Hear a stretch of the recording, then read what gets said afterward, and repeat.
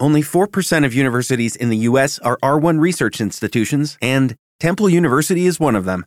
This means 100% of students have the opportunity to participate in hands-on learning and research with world-class faculty. With over 600 academic programs across 17 schools and colleges, Philadelphia's largest public university provides students with a rich variety of opportunities and propels graduates to succeed in their careers.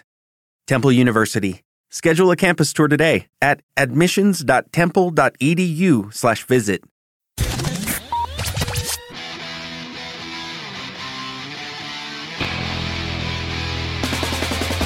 Hi, this is Eric Tamar from the Mediocre Show, and when I'm not having other people wipe my ass, I like the podcast. This is Mike. I'm fucking awesome, and everybody should fucking bow down to me. Let me tell you about the cultural groups that I hate. Hi, Eric Tamar here for the shit stick. Can you reach your asshole? I know I can. I use the shit stick. Sounded like you just ordered some tube steak. Stump.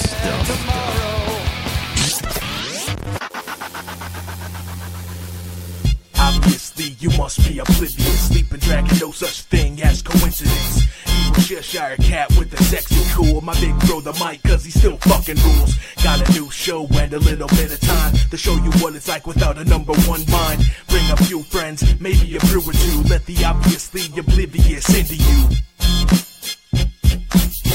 Obviously oblivious with the mic, an evil Cheshire cat. And now, SPP45. Yes, welcome, ladies and gentlemen. Obviously oblivious, double O. Nope, I think it's 9-1. Now I gotta look. Is it 9-1? It is. Alright, well, I don't have to look. You're on the ball. I think. I listened to the one on the way here from last week. How was the one from last week? It was good. Got a little bit into it. Not far. There's some shit on that episode from last week. Well, I got to where Kat is going pumpkin trunking this weekend. Steven got a picture with Carrie, she said. Of course he did. Yeah. I have a guy I know is actually a competitor. At the pumpkin jug? Yeah, at the human-powered No class. shit. Yeah. Oh, wait, how did the human power? It's not trebuchet. It's they throw pumpkins? No, it's a catapult, but you ride a bike and it winds it up, gets tension on, I guess, springs. There's the springs, and then it launches it. Huh. What's his farthest distance? I have no idea. Maybe I should get him I didn't one. ask him. He sounds far more interesting. They're called the Chunksters. I'll have to look for him on Very the Discovery Channel. Yeah. I got a text. They were on it. I watched it last weekend. They were definitely on it. He was even on it. He's like, Grant just drove by in a go-kart. I'm not interested. Tell me when you see Carrie. Yeah. That's what I want. Anyway, ladies and gentlemen, Eric Tomorrow, Mediocre Show, creator, producer, godlike figure over at the Mediocre Show. You mean you do everything? You forgot Kingmaker. Yes, Kingmaker. I'm not going to edit that. You got it. It's my favorite one. Eric came up. He's in What It Do Studios tonight. Yeah, it's weird. Yeah, you don't do a lot of podcasting or fake talk radio outside of your home. No, I don't. Whenever I do interviews and stuff, it's usually every time I've ever done anything, it's been you were there. So it's either been coming here to What It Do, or going to Trooper Thorns. Yeah, those are the only two I've done. Salt Lake City. Yeah, and Salt Lake City. And, but besides that, I mean, we did something at the Podcraft Expo. Did you do Troy's at his house? No. You did that? No, I made him come to my house. Oh, did you really? Yeah. Oh, dude. You are such a fucking prima donna. I'm a diva bitch. You are. It's all right, though. You've earned it. Hey, Troy and I have the same Pro Tools gear. I would have brought my mic anyway to his place. I love your Pro Tools gear, by the way. Yeah. It's beautiful. Thank you. Let me explain this to you people, you as a John Q listener. So I've been Eric's friend for, Anya's 7. Oh, my God. 5 years. Yeah. At least. Yeah. Maybe a little more. And we've been doing shows together for over 3 years now. Yep. And we were friends first, Eric. Yeah, true. Where we were talking on AIM. Yeah, when I worked at for the county. And I worked for the city. Yeah. And that's what we did. We talked on AIM. And we developed a relationship. We did. Of bitching and whining and complaining. Yeah, we did. Lots of that. And that's how people fall in love sometimes. I don't know. I mean, you see it in the movies all the time, like Natural Born Killers. Oh, man, you're making it weird. They have, that's how I do. But they have this, a common complaint. And then people, they get to be friends or lovers in our case. Dude, look at the Hurricane Sandy aftermath in New York. People are meeting their neighbors that they've never met before. They lived across the hall from them for 5 years. They never even talked to them. Now they're fucking best friends. That's awesome. It is awesome. Because in this world of digitalness, because I can't say that word. Digitology. Yeah. Yeah. I mean, everything's tweet or text or, which by the way, we'll get to this later, but yeah, social media has killed our little niche. What do you mean? The voicemails, the forums, all the contact goes down because people get a hold of you all week long. Yeah. So I think that's actually killed show interaction. It has. It definitely has. And that upsets me because now, where before you would get an email and not respond to it, and people would have to wait till they called it a voicemail. Yeah. Now they just tweet you, and you're Mr. fucking Tweet McGee. I'm tweeting McGinty. You're like, hey, everybody tweet at me. I'll tweet back. I mean, I do, but I get what you're saying. It's just that it changed, and I'm a guy that likes the voicemail because I like to hear the people's voice when they're talking. I like to hear the nervousness in their voice when they're calling in, and I miss that. And people don't do it anymore. It's kind of sad. Well, historically, I'm not a big people person, but I agree. Voicemails, I mean, it's a little more personal. I mean, emails are fine, but you hear the voice, you hear the inflection of what they're trying to say. It's more of I like it better. I've about had it with Twitter though, in general. Why? What's your? It's just it's I don't know. It's a lot of people retweeting Bill Maher. Yeah, you know what I mean. All they're doing is retweeting their famous people that they follow. I'm guilty of it. I retweet whatever Wawa says that I agree with. Wawa's amazing, though. It is. I think I did 3 today that were just. Did you really? Wawa retweet. But I don't know, man. It's kind of lost its luster for me. I'm going to try to get back into it. You know what I just started doing on Twitter? What's that? Favoriting shit. I like that better. It's like I saw what you said, and I like it. I had a chortle. But it wasn't so good that it needs to be retweeted and I need to share it with people. But I want you to know that I enjoyed it. I like it. That's what I do. Every time, that's exactly what I say. I like it. Yeah. Like Battery the other day. Did you see that one that I did retweet it? It says, I only eat top ramen. That's how baller I am. Yeah. That's good shit. He's a funny guy. That's some good shit. Underrated, that guy. No, it doesn't suck. I like it. I need to figure out a new way in which to use it. I'm actually enjoying. I haven't been twittering as much or tweeting as much. I've been using Instagram. Yeah, I like that. I enjoy that. Put a picture up. You don't have to say much. Instagram takes the best part of Facebook without the bullshit of Facebook, and because that's what I like about Facebook is the pictures that people post. Yeah, and I like commenting on the pictures or liking the pictures, doing like that. I can do that with Instagram without the like political discourse that comes with Facebook. And it's really the only thing that you do online that isn't as Mediocre Show. It's actually as you. Yeah, I think that is the only thing. Because everything else is Mediocre Show. Yep. The Mediocre Show. Let's go back to when Eric was a young lad. Dashing young lad. Usually I say, tell the listeners who you are, blah, blah, blah. Yeah. We don't need to do that for you. We know. All right. We got it. If people haven't stumbled to this show through Mediocre Show, well, I don't want to they're assume. at least aware of it. Yeah, I would hope. They are. And it's just like in the old days, people listen. Anyway, I've seen lots of pictures of you as a young lad, and I know a lot about you personally, but it's not like you hold anything back on the show. Yeah. But you don't offer things up just because. I want to hear more right now. I want to hear more about Eric the child, Eric the youngster. It's so uninteresting though. Is the thing. But it's not. This is what people are going to want to hear. Well, like what specifically? Like what kind of shit I was into? Yeah, okay, let's start around 5. Okay, I don't remember much. Well, just work up. Okay. Like what happened? I know your parents aren't together. Right. I was a Cub Scout around 5. You were a Cub Scout. Yeah, sure was. Made it to Weeblo. What the hell is that? That's the highest rank of Cub Scout before you go into Boy Scouts. I never made it into Boy Scouts. By choice or? I just lost interest, and my dad didn't really care. All right. He was like, you win some, you lose some. I don't think my dad was a Boy Scout. No, I can't see that. No, I don't think he was. He was a hooligan. So would you wear your little gear with the little yellow scarf and the thing? That, yep, the blue shirt. Yeah. Cub Scouts are the blue shirt and a with scarf. The yellow scarf. And and it had that little metal clip to hold the scarf on. Right, and you had the sash. Yeah. That had all the merit badges and stuff. Yeah, How many merit badges did you have? I had many. Many. I don't know how many. I don't know how many, but it was a lot. It was many merit badges. Like what? Did you do the Pine Racer? Oh, I fucking owned the Pinewood Derby. Did you? I did really well. Like, really well. Did you build it, or did you have somebody help you? No. I mean, my dad would help me only in the way that he would show me how to use the tools to build them. So he wouldn't plane the car for you? No. He would show me, and I didn't use a planer, dude. I used the fucking grind, like a bench grinder. I made some badass young, dude. Like, way before I should have been doing that. Oh. But my dad taught me. I mean, my dad taught me how to shoot guns when I was young, and fish, and use heavy like tools that probably I shouldn't have been. But he taught me fear of them. Like hunting guns or shooting at the drive? I mean, like handguns and rifles and stuff. What is it called? Shooting range, not the driving range. No, I mean, I don't think I ever went to a range with my dad until maybe 2 years ago. We always went out to a hunting camp. That was my grandfather's hunting camp. My brother is now a member there, and we would go up there and shoot there. Out, so they had a range. It was just outside. Did you shoot animals or things? No, things. You ever shoot an animal? Yeah. Hunting goes. My family is balls deep in hunting. See, I didn't know this. Yeah, you knew my brother is. Yeah, but that was my dad, my grandfather. I thought your brother was an anomaly that just likes to shoot guns. No, I mean that goes back way like back. The whole Tennessee roots. No, I mean my grandfather was born in Germantown. Really? Or I'm sorry, my dad was born in Germantown, but they're from Pennsylvania. Okay, so they moved to Tennessee. Okay, and then so it wasn't like you were moonshine hunters. And no. My mom's family is hill folk from Tennessee.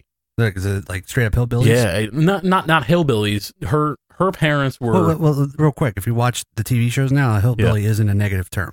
Yeah. Well, no. I'm just saying they weren't like that. Like my grandparents on my mother's side lived in this city, in a town called Maryville, Tennessee, which is right outside Knoxville. Okay.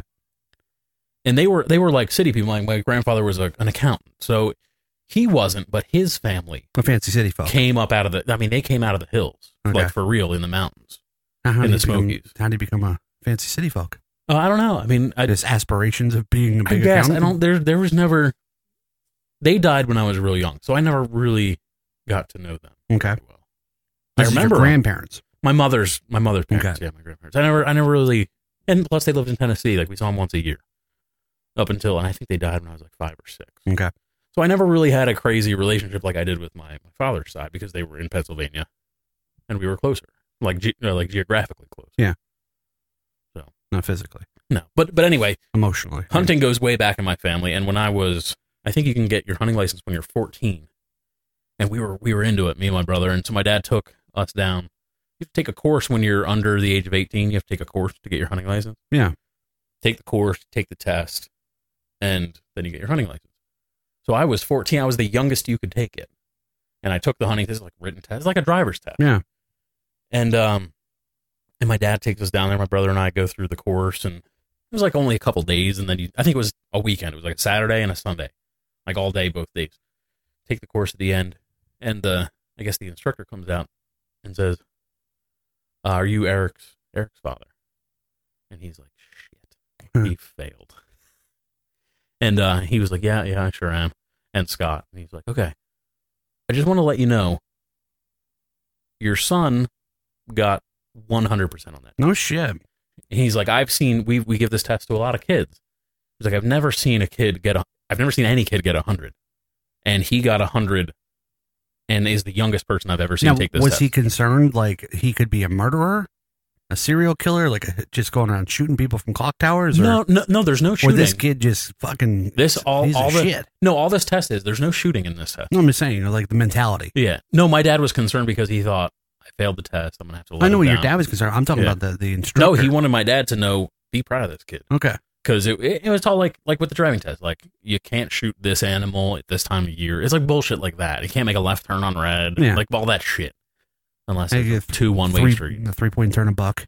Right. Exactly. You can't fist a buck in April. 12-point turn a buck. Yeah. Right? That's I think that's okay. So, but anyway, so that's, I mean, and I went hunting maybe twice with my grandfather, and bow hunting. I never went gun. I never went hunting with a gun. Ariana was a bow huntist. Yeah. Yeah, you have I that like in it. common. If I'm gonna go hunting, and I'm not against hunting, I'm for it. I'd rather not use a gun to go hunting. If I'm gonna go hunting, I'm gonna use a bow or a crossbow. So you're like the guy on Walking Dead. That would be your Daryl. Yeah, your of choice well, weapon. I mean, I have a crossbow. Do you? Yeah, yeah. A crossbow, not a longbow. No, a crossbow. So you're not when I was a kid, I had a compound bow.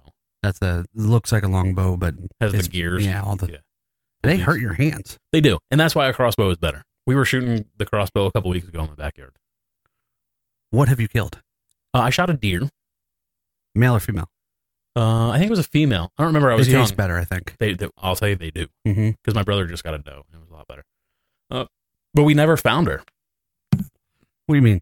Like, I shot the deer, and it was in early afternoon, and we searched until the sun went down, and we never found her. And this is when I was a kid. How did you know you shot her? Oh, I hit her, and she ran off. Did you see like splatter? Yeah, and we tried to track her, and we just never could find her. So poor deer just probably suffering somewhere. Yeah, and that's what's. You're not good trackers, apparently. I'm not. But that turned me off from hunting for years, and I've never gone hunting since that, because I was like, I heard an animal, and I didn't even find it and get the meat and use it for the whole purpose. And how old were you? 15. You know, there's 14, people that 15. have been hunting for 20 years and they still haven't got a deer. Yeah, I know, but I mean that's what turned me off. I was like, I don't want to do this anymore, and I haven't hunted since. So you went from shooting deer and not finding them to curb stomping old ladies. That's where that switch was. That's a problem. Yeah, that's how it goes. But anyway, so I may go hunting next year with my brother.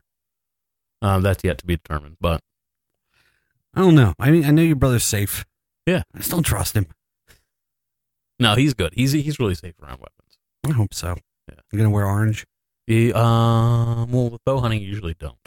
But so you're up in tree stands. You go up into tree stands. Yeah, you're up in tree stands, and then you're shooting down. I got no idea. Yeah, I seen. You don't have to, but on that '70s show, they had rifles in the tree stand. When you're shooting with guns, you should wear orange, and that's the law in Pennsylvania. You wear orange when you're shooting. An arrow could kill you just as much. It's true, but generally, you're at a tree stand when you're bow hunting. You're shooting down. You're shooting down. So, but if some jackass is walking around like a Bigfoot or a deer, they're fucked. Yeah, but you also can't shoot 100 yards accurately with a bow. If you saw a Bigfoot and you were in a tree stand, shoot the balls out of it. You would shoot it. Yeah. So there's proof. For the meat. No, I don't care about that. It's for the meat. But you want to eat Bigfoot. Yeah. They bet they're gamey. Team Bigfoot. I bet they're very gamey. Yeah. All right. So, okay. So we learned that you're a huntist. Well, you were.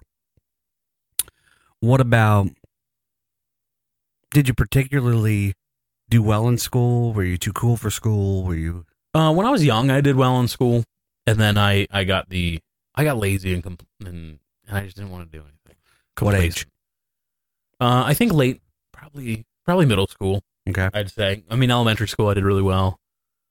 Early middle school I probably did pretty well, and then I started skateboarding and drugs, and I just didn't give a shit. But I mean, I did well enough to get by. That's what I always did. I just enough to get by. And that's not good. I don't suggest that at all. No. Because I did pretty much the same thing. How did you have the grades high enough to get admitted into Full Sail? Is that a serious question? Yeah.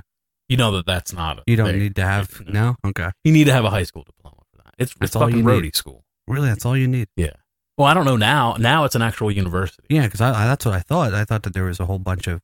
You need to have a certain GPA now. Well, that may be true now. No, it was not true in 98 is when I went there. So 2 years after I graduated high school. So you went there in the Wild West of it. It wasn't school. It was accredited. Like I got an associate's degree from there, but now you can get a bachelor's degree, and in fact I think a master's as well. Like it's an actual university now.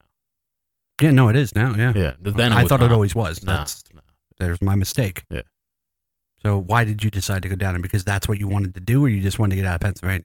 No, I wanted to. I mean, in fact, I graduated high school in 96. I didn't go to college until 98 because I applied when I was in high school. I applied to 3 schools, and it was like the San Francisco Film Institute, NYU for film. Good luck with that. Yeah, I applied to a bunch of film schools, and I didn't get in any of them. So I just was like, I'm not going to go to college then.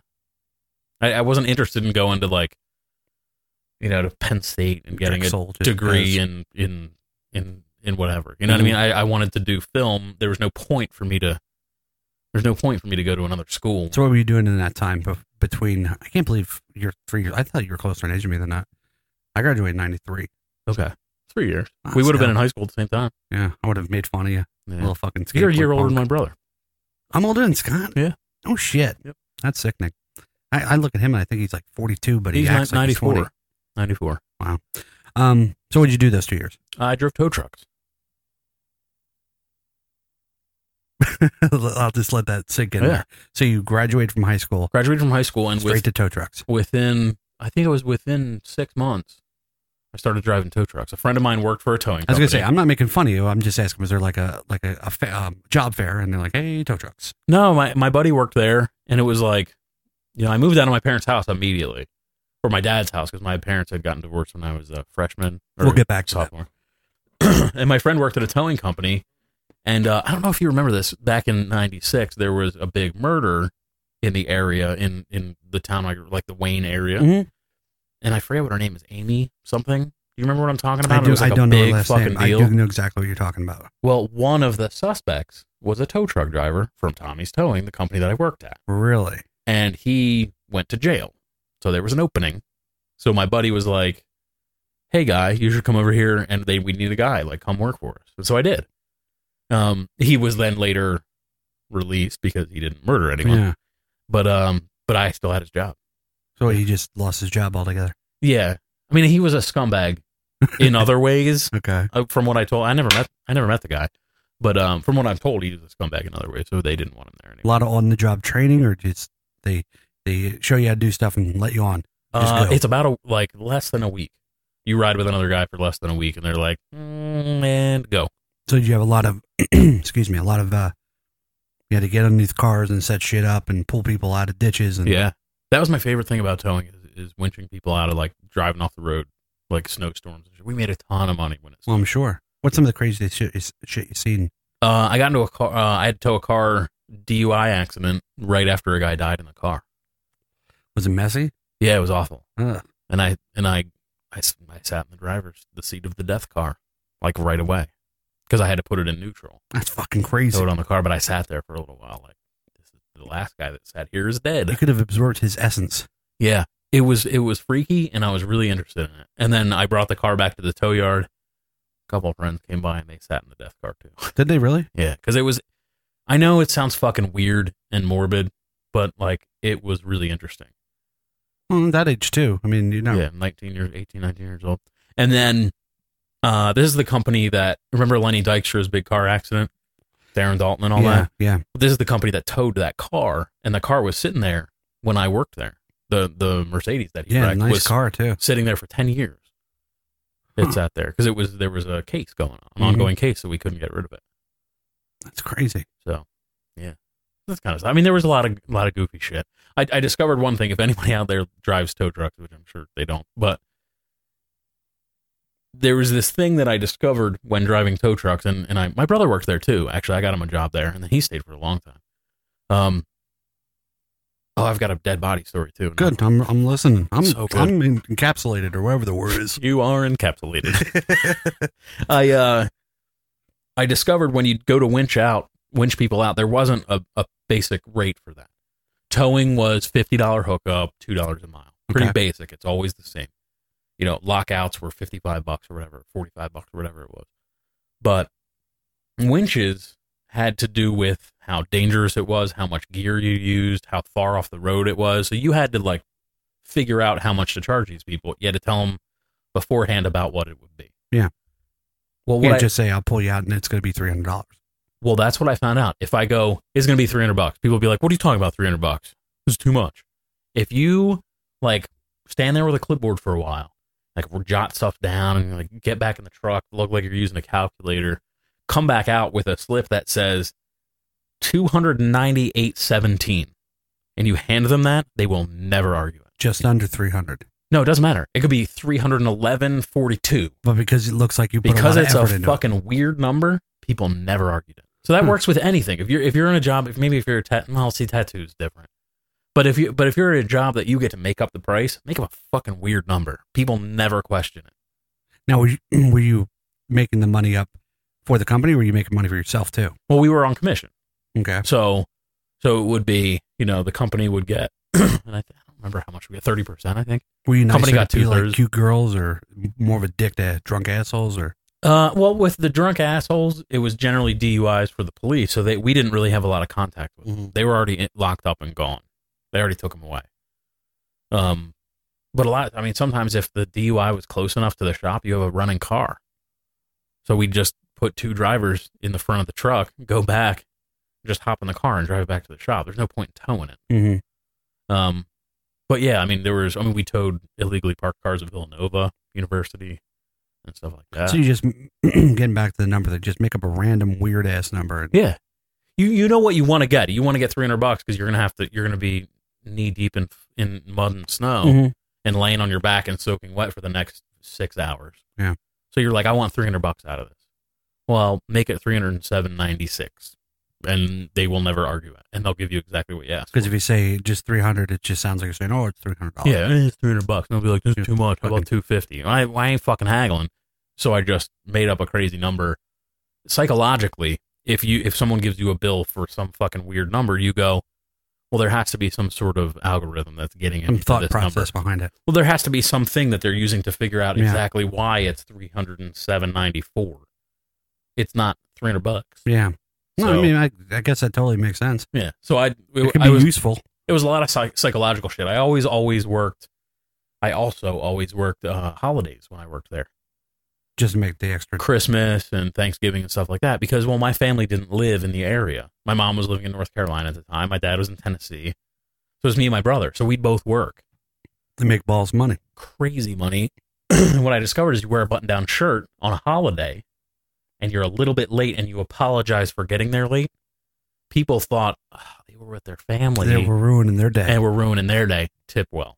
Nice. So I turned driving tow trucks, which is pretty simple fucking gig, into like a psychological game. You Rain Man that shit. I did, and I found ways to game the system in many ways. If you would only put that mind towards card counting. Yeah, exactly. Well, I made really good money when I was there. So then, for an 18-year-old kid. What about the dead body thing? Well, that was years later, and that was after. I don't remember if that was after school or before school, but so you went to school and came back and did tow trucks. I don't think I think I did. I came and filled in. This is the thing. It was I don't remember the year, so I'll figure that out. It was the Republican National Convention was in Philadelphia. Okay. If you remember that years ago. And the mayor at the time said we're going to get 40,000 abandoned cars out of here in 40 days. It was like 2000. Is that Was right? it?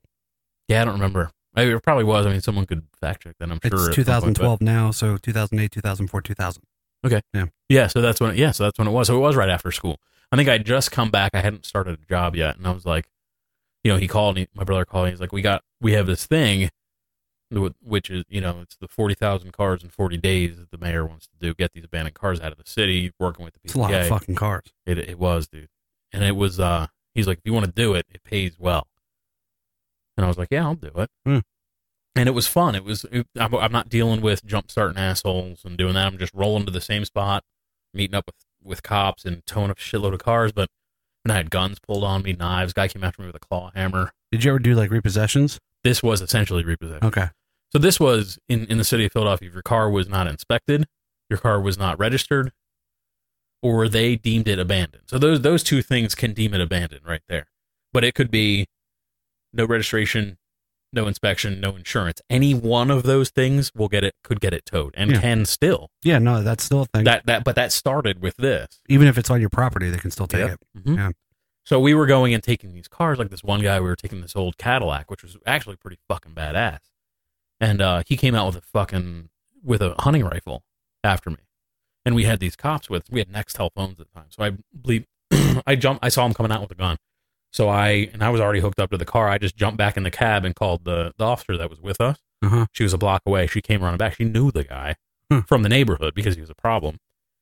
And she just fucking laid him out. Really? Like punched him and knocked the gun out of his hand and just laid big lady cop. Fucking knocked him out from Southwest Philly. Wow. And She's a badass. She was from the neighborhood too, and she knew. And she's like, he's like, oh, it's my dad's car. It's my dad's car. She's like, I know it's your dad's car. If you cared about the car, you would have inspected it in the last 8 years. Yeah. Or gotten it registered in the last 8 years. We're taking it. And she stood there, gun drawn, on him in cuffs, while I towed the car.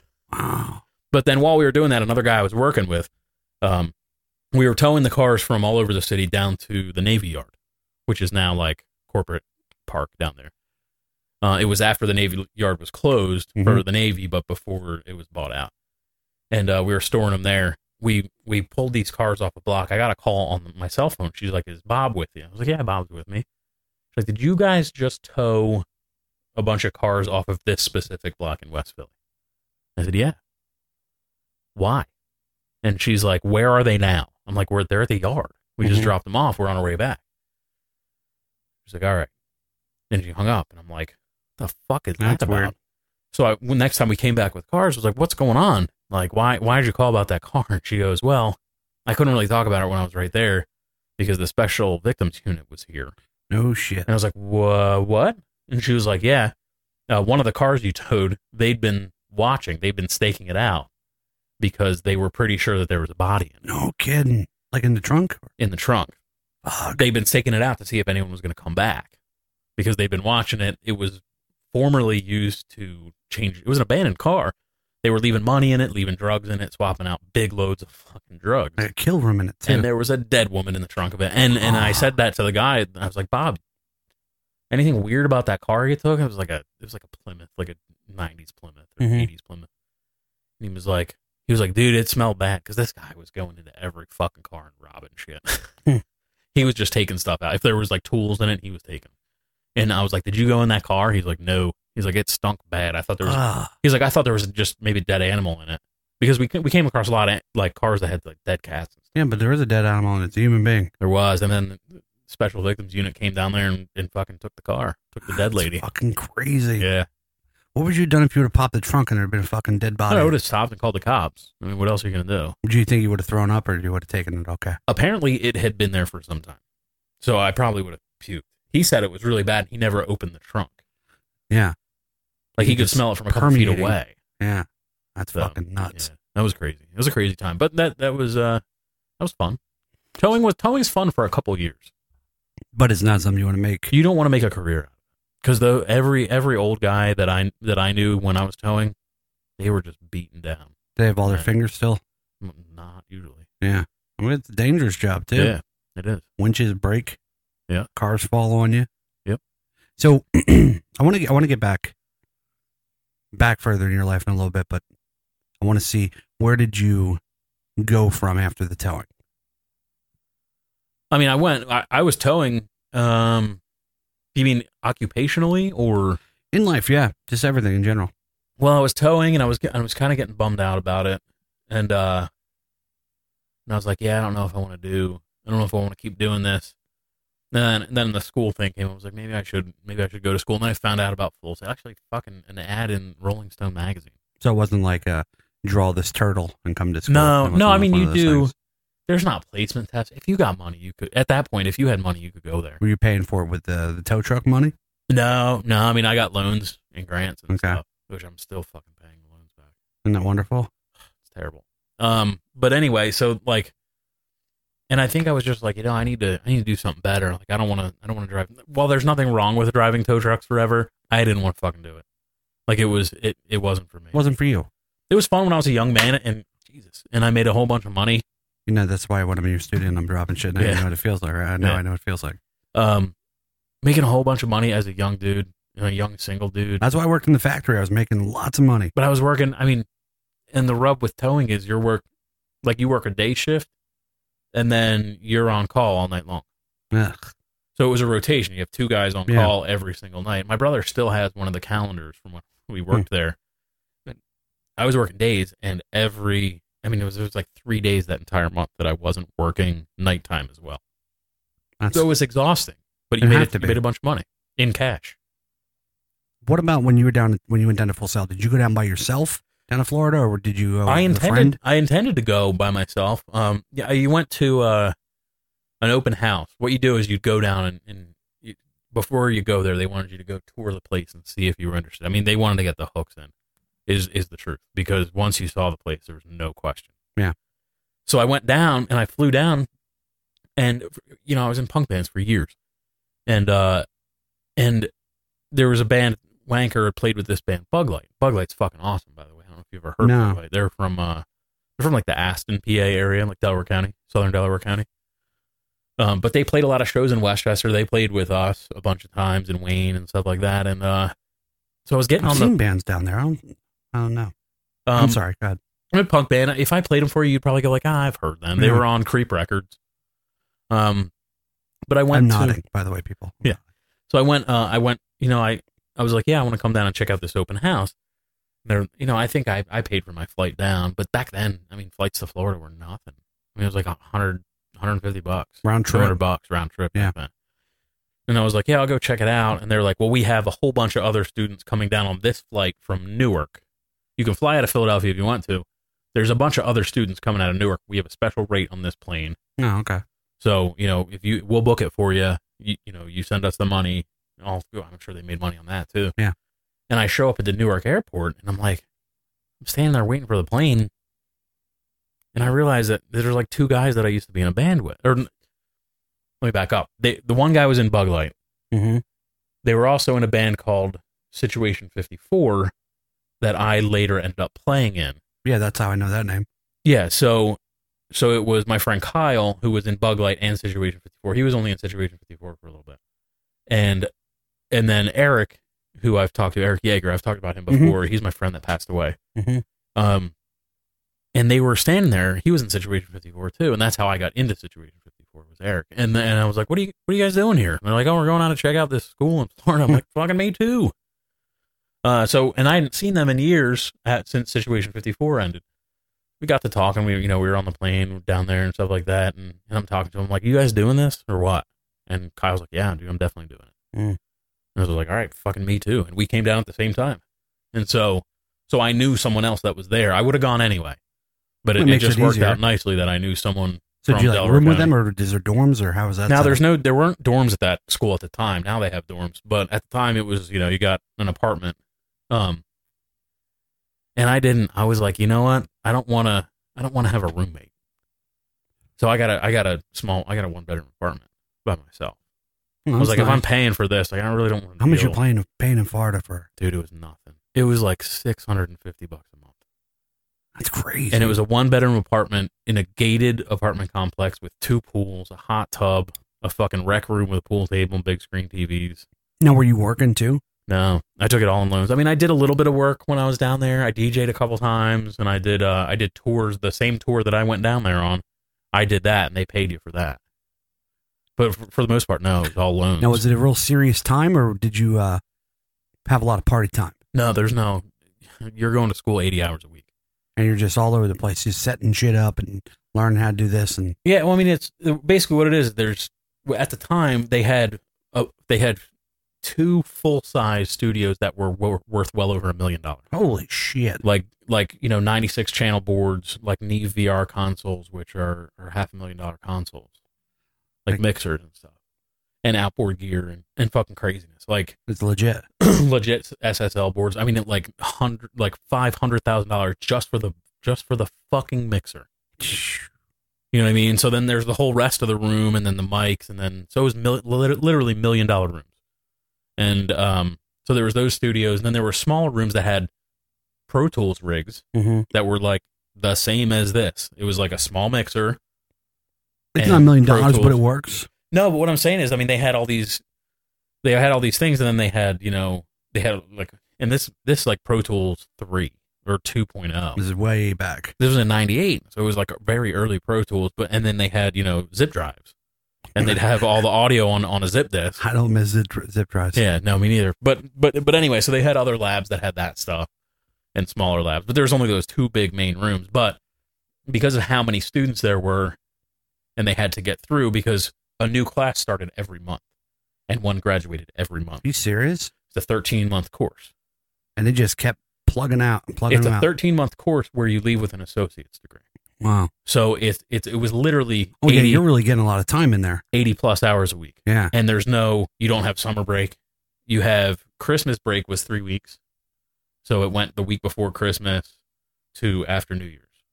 So it was like a 3-week break. I mean, that was it. Those were the only breaks. And, you'd have a long weekend now and again, but I ain't fucking flying back to Philadelphia for a long weekend. No.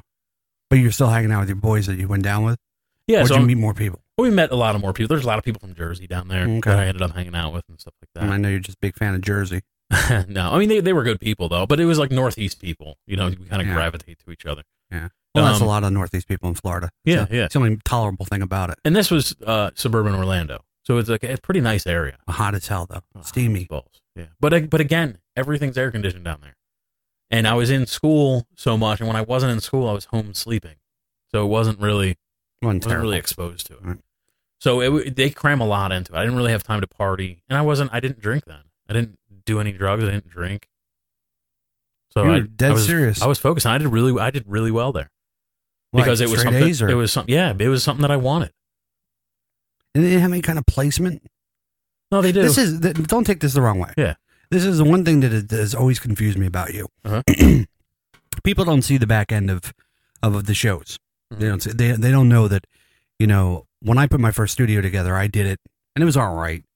But once we became friends, you've done some amazing shit. Showed me some stuff that I would never thought of. I've rewired your studio 3 times. Yeah, with the studio when you were in Upper Drugs and now in the new place in Westchester. Yeah. I mean, these are beautiful, legitimate studios. Yeah. Even the one here, I mean, it's legitimate. Yeah, for sure. You do amazing shit. You did the DJ. You know, you've done backstage with stagehand work. And, Yeah, roadie. Yeah. and it's always confused me how with and this goes to when you were doing your hireme.com, whatever that was. Mm-hmm. Like I just could never get, and we're gonna talk about this in depth. Yeah. About the no job thing, but it's always confused me how you never got into that. Well, I can tell you what went down. What? Right after I was done school. You slept with the headmaster's daughter. Yeah, there's no headmaster. Okay. I went to school, and then I knew a bunch of punk rock and hardcore people. Because I set up a bunch of shows when I was in Philadelphia. I took that to Florida with me. I set up a ton of punk rock shows when I was in Florida.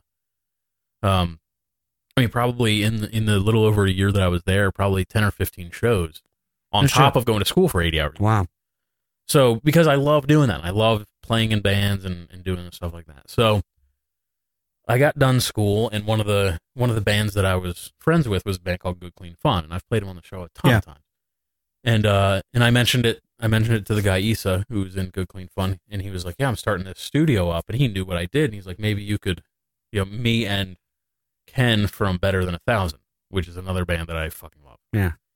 Are starting the studio in DC. Maybe you could come help us out because we're going to need people. We can't handle it all." Like, fuck, this is awesome.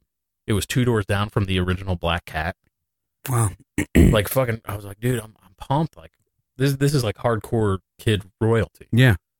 I'm like, yeah, dude, I'm in. I'm fucking fully in. So there was a little bit of time between when I graduated, came home, did the 40, the 40,000 cars and 40, whatever. You know what I mean? I did the towing again to save up some money. Got an apartment in DC, started going down there. I didn't fucking know anyone. I know those 2 guys, and that was it. They were on the road a lot. So it was just me. And I didn't fucking know anyone. I hung out in a pizzeria Uno all the time because I didn't know anybody. So I just, and I went to shows when they'd come up, but, I never really met anybody down there. It was me and my fucking dog. And I was there for a few months. My apartment flooded twice. It was a basement apartment. Mm-hmm. And it flooded twice and ruined my shit. That sucks. And there just wasn't enough. They didn't have enough work. So back you came. So I came back to Pennsylvania because another friend was working at a live sound place. And he's like, "Hey, we need people. Send your resume." They called me. And they're like, "Yeah, we can use you." But it's at the Pennsylvania, King of Prussia. So I came back here, and there's a lot. I never wanted to do live sound. I like live sound. I enjoy it. But I wanted to do studio work. And or sound for film. Yeah, I mean, if you don't want to do that, you shouldn't have to. I mean, but at the time, there was more jobs in live sound and lighting and stuff like that than there was in it's a lot studio. of fucking work. Here, it is a lot of work, but it was still doing what I love. It was still audio, and I came back and I was doing that for a while, and then 9/11 happened. Everything, things went to shit. Live sound companies had a big problem with selling big venue shows to people, and we were like a big time, like the Temptations and shit. Yeah, because Bare Naked Ladies. Yeah, because people didn't want to be in mass quantities. Exactly. Right. So that company was also poorly managed, and they just went out of business. Where I met Nate the Beard. That's the company. Yep. No shit. Yeah, I don't mean to blame catastrophic. I'm not trying to make that the scapegoat for me not working in the entertainment industry, but it was tough. I picked live. I went with live sound because there was more money, there was more opportunity, and truly I worked for a company that was poorly fucking managed. I mean, if the guy was smart with his money, I mean, there was a big whole fucking thing. Nate would have to come out. He would come out into the warehouse while we were, setting gear and stuff like that on payday and go like, I'd hurry to the bank because there's not enough in that account to cover. So cash your check before it. Yeah, go cash it. Don't deposit it because the guys that deposited it would bounce. Wow. So it was that bad. I mean, toward the end, it was really bad. What the hell was he doing? Nate could probably answer that better. I don't know because Nate's an accountant, so he kind of knew what was going on completely. But it was just the guy. He was a shitbag. I'll have to remember to ask him. He's going to come on in a couple of weeks. Yeah, nice. Grumpy fucker. I know. See if you can get him to smile. I said he's coming up to the studio, so that'll be nice. But nice. I'm gonna. He wanted to know how you get interviewed on a show if you don't have a podcast. And I said, you ask. All right, there you go. We're gonna learn about fucking Nate. Good. He's an enigma. Everybody knows about Nate the Beard, right? But they don't know Nate the Beard. Yeah. So it should be interesting. So here's my next question for you. Mm-hmm. And by no means is any of it meant to be rude or anything like that. I don't give a fuck. You're not gonna offend me. Good. Maybe. I mean, I know you a long time. If I haven't offended you yet. You have, but that's just racism stuff. Yeah. Who cares? So you know a lot of people in the entertainment industry. I do. A lot of people. Sure do. In the high positions. Yeah, I do.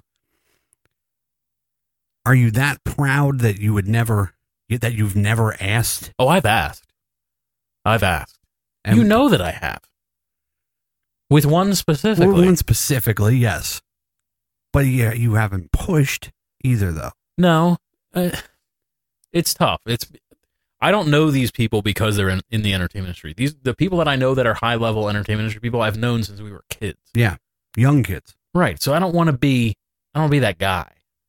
I mean, the one guy who's real high up with Viacom, like he can't. There's nothing he can do. The department he's in, there's nothing he can do. I mean, he knows people, but there's nothing he can do for me. At this point, is it something you'd even be interested in? I don't know.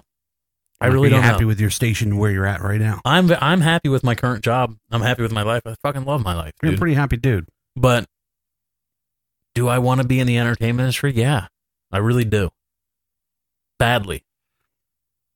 Because you want to be an entertainer or because you want to be in that industry? No, because I want to be an entertainer. And it started as audio engineering, recording people and stuff like that. I wanted to be part of that process, you know what I mean? Because I realized I was never going to be in a band that fucking got big, ever. I'm not handsome enough. I am handsome, but I'm not that handsome. So You're not MTV. I'm not talented, dude. I can't play. I play power chords on the guitar. Like I'm a fucking joker. You know what I mean? And you play guitar better than I do. Sung in hardcore bands, but it's different. You know what I mean? Like those bands don't make any fucking money. Well, they do now, but like. So I was like, well, man, I'd really love to still be a part of it, and there's a way I can make a living is by being the engineer, being the producer, and that didn't pan out.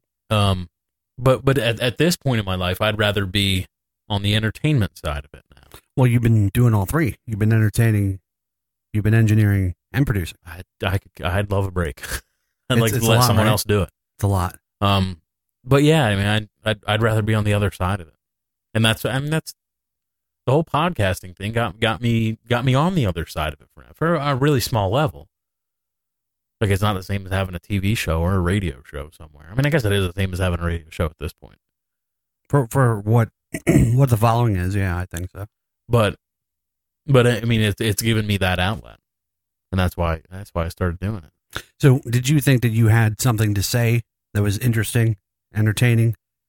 No, I don't think at the beginning it was. I don't think it was entertaining. God bless those people that have been listening since episode 1. So what's changed? What's changed the way that your speech patterns are? I think that you say, and I think I got better at it. I think I got better over time because the first ones aren't. You've heard them, dude. Mm-hmm. They're not good. It was tough. I mean, I thought like, hey, I've got something I could say. People will be interested, but I didn't really think. I had to fucking force people to listen to it at the beginning, dude. I had to force them to do it, like my friends. At this point, I still have to do that. Yeah, I mean. I've given up on my friends, dude. I know my friends aren't going to fucking listen. There's a lot of people I tell not to listen. I play, please don't listen. Yeah. But But I don't know. I mean, maybe who's to say I am doing it right? I don't fucking know. I struggle with that every fucking week. You know that. Yeah, I know you do. You're very well. We're the same way. We're in the same boat as that goes. And the clever name is more. It's more about the name of the show is more about my insecurities than anything else. I mean, it's I guess it's clever. Eric tomorrow strives to be mediocre. You just want to just get by. Yeah, it's my whole fucking life, dude. But it's more about managing my own expectations. You know what I'm saying? Like, it's not like if you want to get really fucking into shit, we'll get into it. Because I was just about to say to you, I think our biggest problem is, over the course of our friendship, is we're both fucking dreamers. Yeah. And we get fucking deep into it. Yeah. And then the bottom falls out. And then we both take it completely fucking personal. My whole life, dude. Yeah. And that's a lot of why the show is named that. Because if I just expect the middle, if I'm going to get let down, I'm not going to get let down that far. But if I exceed, cool. Even fucking better. I disagree. Because you say that, but it's not, it doesn't matter what it is. There's always more of a dream, more of an expectation, even if there is, but that's my way of trying to like protect yourself. Well, it's just fucking mediocre show. What do you expect? You know what I mean? It's a way for me to have an out. It's just the mediocre show, dude. You know, I do have big dreams, and I've always had big dreams, and I'm sure it drives Hope crazy. I'm like, how fucking cool would this be? Yeah, it'd be great. Like, just go to work. You know what I mean? No, I know. But it's like, I don't know. It's at the point where I stopped talking about shit because I'd say, hey, this might happen. Yeah, it's not. And then it never happens. And then I'm like, I'm looking like a jackass. I'm going to step back. I didn't want to get into this part of your life yet. Yeah. I want to hear about your parents. All right. Your life as a child with your parents. Like, I know you as you living with your father and that whole fiasco with Lord of the Flies. Oh, from Troy's. Yeah. But at one point, were you a family unit? Yeah. I mean, I guess as much as I've never heard you talk about it. Because it was a miserable time for everyone involved. Because your parents were just so unhappy together. Yeah. And then years later, I mean, when they went through all the divorce and stuff, and they had said, like, the reason we stayed together as long as we did was for you kids. And that was awful. That was a terrible fucking thing to hear. That's a terrible thing to hear. That's a terrible thing to say. And they've both since apologized time and time again for it. But I mean, whatever. I mean, they're human. They made a mistake. Mm-hmm. But I mean, for years, I thought that when you went on a family vacation, it ended with someone crying and someone leaving the hotel and being upset. Like, I thought that's how it fucking went. They do. I know. Yeah. But I mean, that's how it always went. But no, it doesn't. It doesn't always go like that. For My people. family does. But it doesn't with Hope's family. That's not how it is. I mean, feelings get hurt and stuff, but it's never like that. I mean, it was a fucking nightmare. And I mean, it was a miserable. It wasn't happy, dude. It wasn't happy growing up. I mean, they tried to make it as best as they could, but they weren't happy. My parents weren't happy. What was your dad doing? Were they both working? Yeah, they both worked. What did they do? Both worked. My dad worked for a heating control company. Sounds fucking enthralling. Yes. I mean, they designed and built, heating controls for like big, like Crayola crayons for the big vats that melt the fucking crayon juice. How'd they meet, your parents? I think someone set them up because my mom was a nun. Because let's go back. Yeah. Without your parents, there would be no you. Yeah. I mean, my mom was a nun. I think we've discussed that time and time again. And then she quit the nunnery. And my dad was married once before my mom.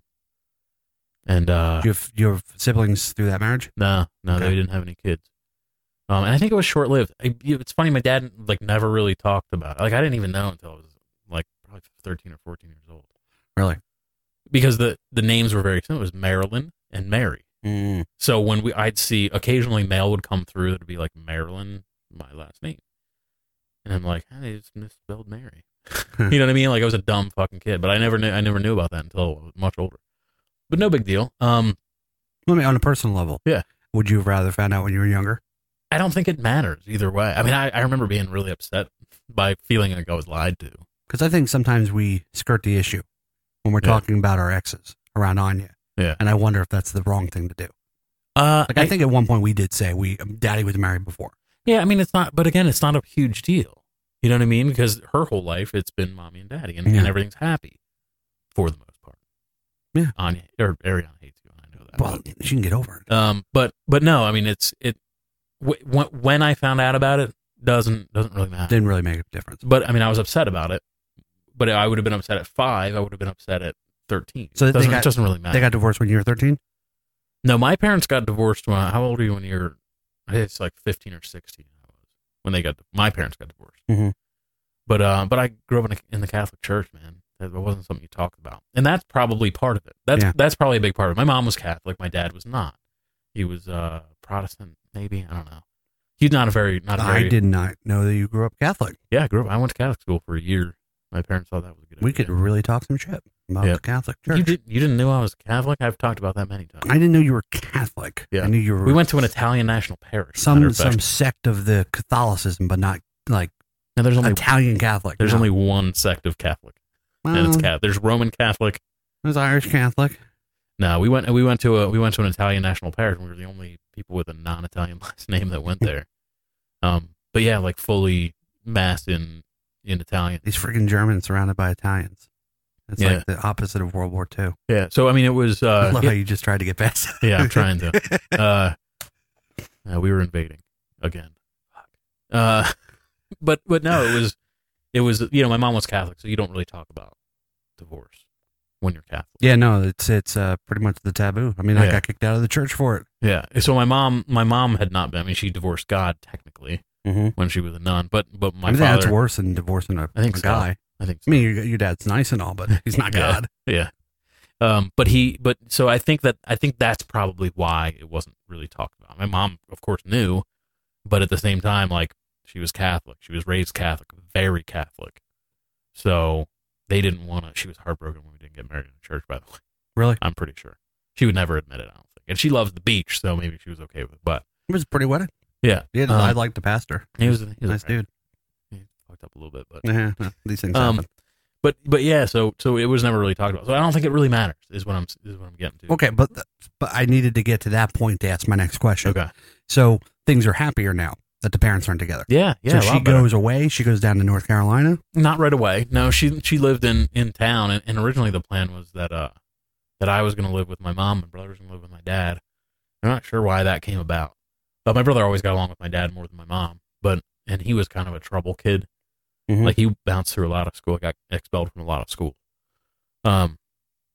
So I went, maybe a summer, and I was like, I want to be with my brother. So I went back to, plus you've heard the stories of my dad's house. Yeah. And it was party time. It was party time USA. Yeah. So I went back there, and then, all through, and it was already in high school. So we went, freshman year, we went to a Catholic school. I got in way more trouble with, like, drugs and drinking and general shenaniganery at the Catholic school than I ever did at public school. And the public schools in the area I grew up in are like all top 5 in the state. Yeah. So it was like, there was no reason for me to be going to Catholic school. It wasn't like we lived in the inner city and we needed a better school. The school was better than the Catholic school. So that didn't last. So the partying and the drugs and all that and drinking, and was this because of the age you were at? Yeah, it was just the age. You weren't like going against your parents, trying to reach out for. They had a lot of shit going on in their lives, so they weren't really paying attention to us. So it was more so you could get away with it. We could get away with it. You're trying to get their attention. Yeah, no, it wasn't. We weren't trying to get their attention. Maybe my brother. I don't know. But I mean, it was.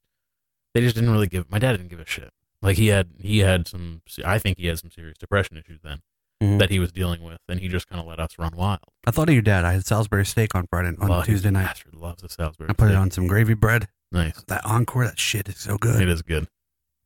So I was heating it up. I'm like, here's to you, Ed. He'd love to hear that. I don't know if he's still. I don't think my stepmom lets him eat that kind of stuff. That's good though. But so anyway, that's where that came from. I mean, it was better in the future once we got through the rocky period. I have a better relationship with my dad and a better relationship with my mom than I ever did when they were together. And maybe that comes with age. It does. But also, they were fucking miserable. And now, as an adult, I could tell. Now I know that they were. When I was a kid, I didn't fucking know any better. But now I know that they were fucking miserable together. So it's better now. It's way better now. Mm-hmm. And with age, I mean, yeah. reach out more. So it's Okay, let's go back to the future. All right. All right. So, The Libyans. thank you. Not like I need to cough anymore. So you started doing the show.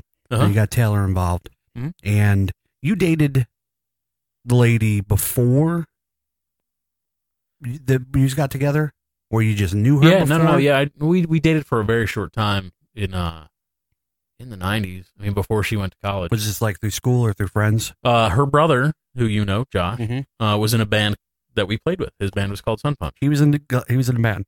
Yeah, he's a drummer. He's a fantastic drummer. Would have fucking never known it. Yeah. Never heard it. Never would have known it. Oh, I mean, he had like leopard print dyed hair. Oh, like shit. Punk rock. Yeah, big time. Wow. So we would play with them, and she would come, and we dated for a little bit, and then she went to school at Kutztown. Mm-hmm. So she went away to school, and tow trucks. So then we met back up years later because of MySpace. Are you kidding me? No, it's MySpace. Like, yeah. she's like, hey, I friend you, and then she friended me. I guess we had friends in common. She was like, hey, is this? Did you used to go by Rat? Because I think at that point it was Eric Tomorrow already, because I was already doing the show, and the Tomorrow came from a band before that. So I was like, yeah. And then I mean, her name's Hope. Like I instantly knew who it was. And then we met back up at the tattoo shop that Alex works at. Started hanging out. Wow. Now, when think back to that that time. Yeah. Did you ever have any kind of idea that where you'd be now with her from where you? No, man. I was 18 years old. The second time with MySpace. Oh, you mean going forward after that? I mean, yeah. well, at that point, that was years later. Did I expect this? No. Did I expect that I'd marry her? I mean, I knew pretty quick though. Once we started back up, but when we first started back up, it wasn't. I didn't expect. I wasn't looking for it. Okay, you weren't working Penub. No, I mean I was. No, I was, but I wasn't looking to get married right away or anything. So you had that little apartment in Havertown, right? Yep. And then she moved in, or yeah, she moved in pretty soon. I mean, we spent all our time together anyway. So she had a condo that she owned, and she was. I mean, it was expensive. It was a condo in Westchester. Yeah. Like right by the tattoo shop. And she was like, I really can't afford that. And I was like, well, move in here. It's small, but it's fine. Yeah, you're just together all the time anyway. What's the point of having paying other? But it was fucking retarded. Like, why did this 2-bedroom condo, nice condo in Westchester, and we took their shitty 1-bedroom apartment in fucking Havertown? Terrible idea. That's where you were comfortable. But it was fine, but we did it. I mean, we Probably did it. saved We a made lot it of work. money. Yeah, we did for sure. That place was cheap as balls. Now that place was hilarious because you had like screen printing shit in the kitchen. Yeah. And you had the studio in the bedroom. Yeah. And for a while there was car parts in the kitchen. Skateboard decks all over the place, and surfboard was in there. Yeah. It was tight. Mm-hmm. And then you just moved down to the other house. Yeah, we bought the house in Upper Drugs, moved the studio there, and then Westchester from there. We still own that house. Look at you. We're slumlords. I fucking love it. Fucking balla. Yeah. I got 2 homes. Yeah. You got married and was there to witness that beautiful wedding. Wonderful time. Yeah. And then you were trying to have a baby. Yeah. That went on for a little while. No, I mean, not terribly long. Not extremely, but it went along a little bit. I remember the night that I found out. Yeah. I was just fucking shocked. Yeah. And that whole buildup. Now, this is a point where I've talked about a million times, so when I say it doesn't really mean anything anymore, but talk about that buildup of now a little person's coming. And you know that... Talking about a midget? Yeah, now you know... Yeah, I'm talking about, Matt Roloff. Yeah, the Roloff farms. He's on his way. The pumpkin farms. They're coming for us. No, you weren't working for a while. Yeah. And well, to be fair, I was working, but you weren't working for... I didn't have a full-time job. You weren't working for... I didn't have a guaranteed steady paycheck. But you were working. But I was screen printing. Yeah. So just like any other freelance work. We totally glossed over the whole DJing thing too. We can go back. We don't need to. We can do that another time. People have heard a lot about the DJing. Yeah. This is more, I want to know more personal. Okay. All right, so the little guy's coming. First of all, you don't know if it's going to be a little guy or a little girl. Right. And now it's, now you feel the pressure that I want to have a steady, 40 hours a week or whatever it is that you work. And once that point happened, shit for you started to really come together. Well, it had to. There wasn't another option. I couldn't keep doing what I was doing. You know what I mean? Well, when it's just us and hope makes good money, when it's just us and hope makes good money and we're doing the screen printing money, and when that shit's going well, it's making it rain. Yeah. Like you make a lot of money screen printing, but when it slows down, and it did, it was just like we were scraping by, and it was bad. And I was looking for jobs. I interviewed for a job at a screen printing shop. I remember that. That would have been bad. That was it wasn't supposed really to be. low pay, really hard work. Wasn't supposed to be. Yeah. But yeah, so I had to make something happen. All right, so you're prepping for the kid. You know you know he's coming. And what kind of emotions were you having then? What kind of feelings? I mean, I was scared. Scared because I was like, I'm not the guy. I'm not a provider. Never have been. Because I'm, like we said earlier, I'm a fucking dreamer. Mm-hmm. And I'm always looking for the big thing. And when the big thing doesn't happen, there I am fucking penniless. And that was constant my whole fucking life. So then I fucking really panicked. But like, not to toot my own horn, but when I start doing something, I fucking do it. Yeah. Like I don't fuck around. No. So if I'm going into anything, whatever fucking kind of job it is, I don't do it half-assed. So I usually excel pretty well at stuff. But I had to take whatever I could. I mean, it was to the point where I was like, Wawa sounds good. Like I may work at Wawa because I had to have something that was steady. Not more so for money, but more so for you. No, for money. So kids are fucking expensive. They are expensive, but do you want to feel like a provider though? I needed to be a provider. Yeah. And I still don't make as much money as Hope. I don't think I will for a long time, if ever. But that doesn't matter who makes more money. It doesn't matter to me. I don't give a shit. Ariana makes a lot more money than I do. Yeah. I work harder. No, I don't. So, no, you don't. No, I don't. But yeah, so I just needed to man up, for lack of a better term. All right. So you've said several times you're a dreamer. Yeah. And the big thing happened. Brock was born. Yeah. And what was that? Fucking incredible. He comes out and you're just like, it's the greatest. Shit's real. The greatest, and it's not just lip service. It's the greatest thing that's ever probably happened to me. So fucking cool. And you a kid, and anyone out there listening has a kid, it's the most incredible. Brandon Meehan had a kid yesterday. Did he really? Or on Halloween, actually. He just sent me, I'll show you pictures later. Fucking adorable. Oh, good for him. A little girl. But yeah, it changes fucking everything, dude. It's not about you anymore. It's not about me anymore. I don't give a fuck. Like whatever I have to do to make sure he's okay is all I'm gonna do. That's all you got to do. So it doesn't even, and I'm still a dreamer, but not at the cost of him.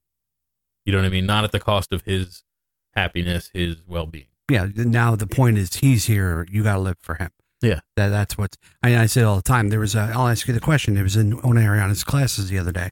Uh-huh. You're on a rowboat and it's going down. Uh-huh. And nobody on the boat can swim. It's you, your mother, Brock, Hope. Yeah. Well, you're the only one that can swim. You can only save one person. Brock. Absolutely. Everyone in that boat understands that. Mm-hmm. Because they would do the same thing, and I would expect them to do the same thing. And Ariana said it'd be, I know what you would pick. And she said, I would never try to save you because I know you'd kill me anyway. Absolutely. That little girl upstairs. Yeah. That's what's important. Yeah. Sure. And everyone knows that. Well, everyone knows that has kids. And this is the point that I'm getting at. We have a lot of young listeners. We have a lot of young people that don't. Or that a lot of people that are having kids that haven't had any yet. And I want to get back to before Brock was born. You hear people say, and it wasn't you and Hope that said this, but I've had friends that listen to this show. I can't wait for the sleep deprivation. And it's not really going to change our life all that much. And our outlook on things won't change. And nothing's really going to change except there's going to be another person here. Well, we got lucky. He started sleeping through the night at 2 months.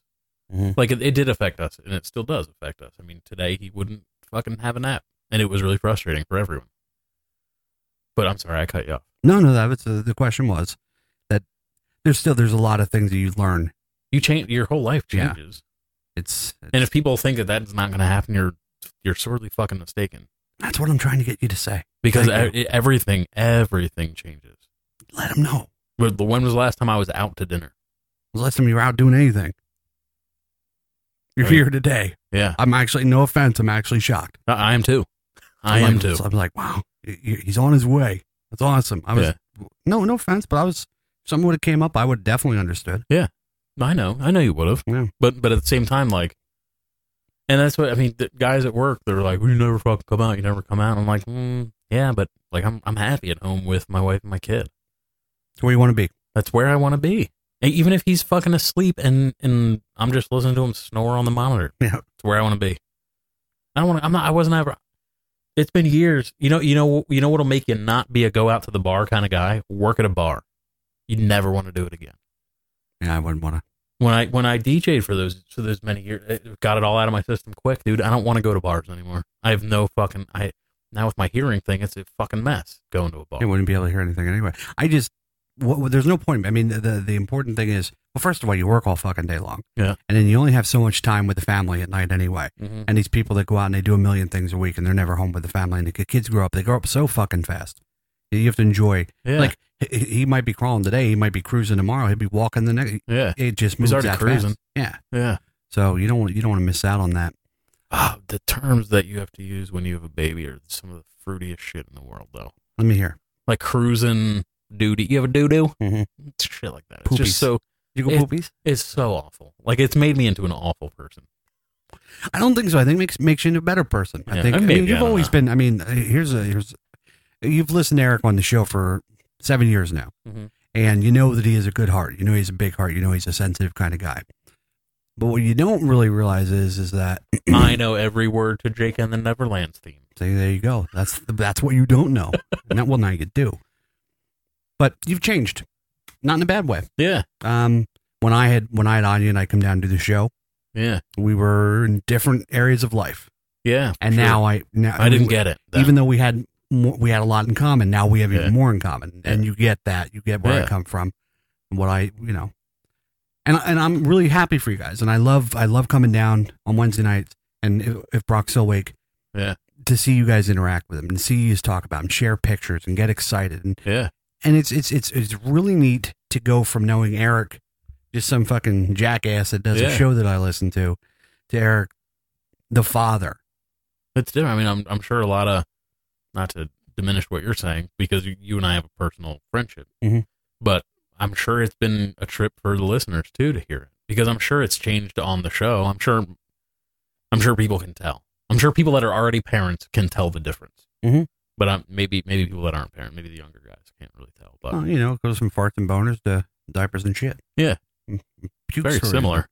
Same thing. I mean, baby boners are so weird. I think it's been a good ride. I think a lot of people have enjoyed it. I hear a lot of comments. I don't. People, I know you don't. People, you gotta. We talked about this on the show the other night, and I don't think it changed. I'm still getting fucking texts for you. It hasn't changed a fucking thing. And I look at it, and I'm like, fucking people, did you hear the show? Yeah, I heard it. Fucking A. Get upset. Send an email. It goes right to my phone. Someone just fucking tell. There you go. Headset just tagged me on Twitter. There you go. Now you feel good. Yeah. See, now you're hearing. Anyway, feedback. Eric Tomorrow. PantsMediocreShow.com goes right to your phone. EricTomorrow@gmail.com. EricTomorrow@gmail.com. And his your account number for your bank is. I honestly don't know. And neither do I. It's written down somewhere. I haven't done anything with a bank in fucking forever. I guess my final thing is I don't want to hold you up. Yeah. Thank you for coming up and helping me today. Yeah. If people don't know, Eric came up and he helped me put my plow on my tractor, put the chains on it. Right. Got it running and everything's ready to go for the snow, which it won't happen this year. No, of course but not. I do appreciate you coming up for that.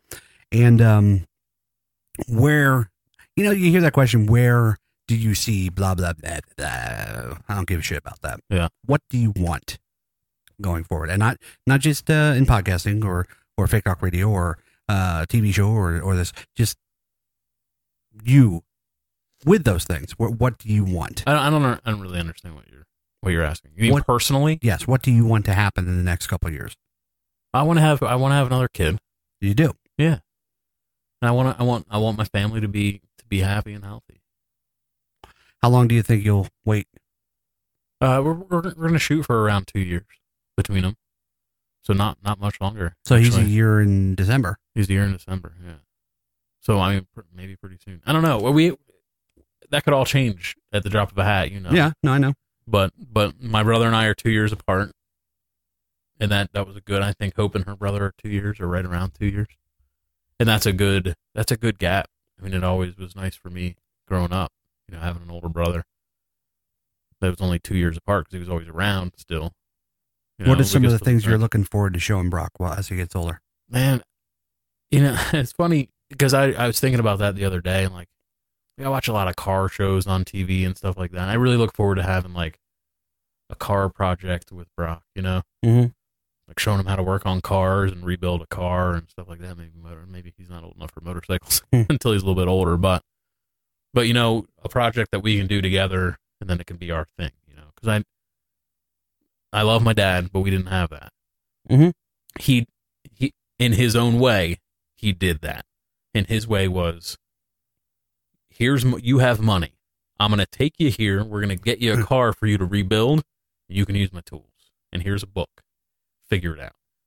That's not really, he's a car guy, but he's not a restore car guy. Mm-hmm. So me and my brother kind of did that on our own. But he was supportive of it, but in a very different way. Like, I want to be there. Hand me a fucking wrench. You know what I mean? Like that kind of stuff. That I really look forward to that kind of stuff. That's cool. You have any kind of dreams of what he's going to be when he gets older? Nah, I really don't, man. I'd like him to play hockey, but again, if he doesn't want to, he doesn't have to. So, can you see yourself being like a hockey coach? Like yeah, Pee-wee hockey I coach? would love to. I would fucking love that. I could see it. Yep. Yeah, definitely.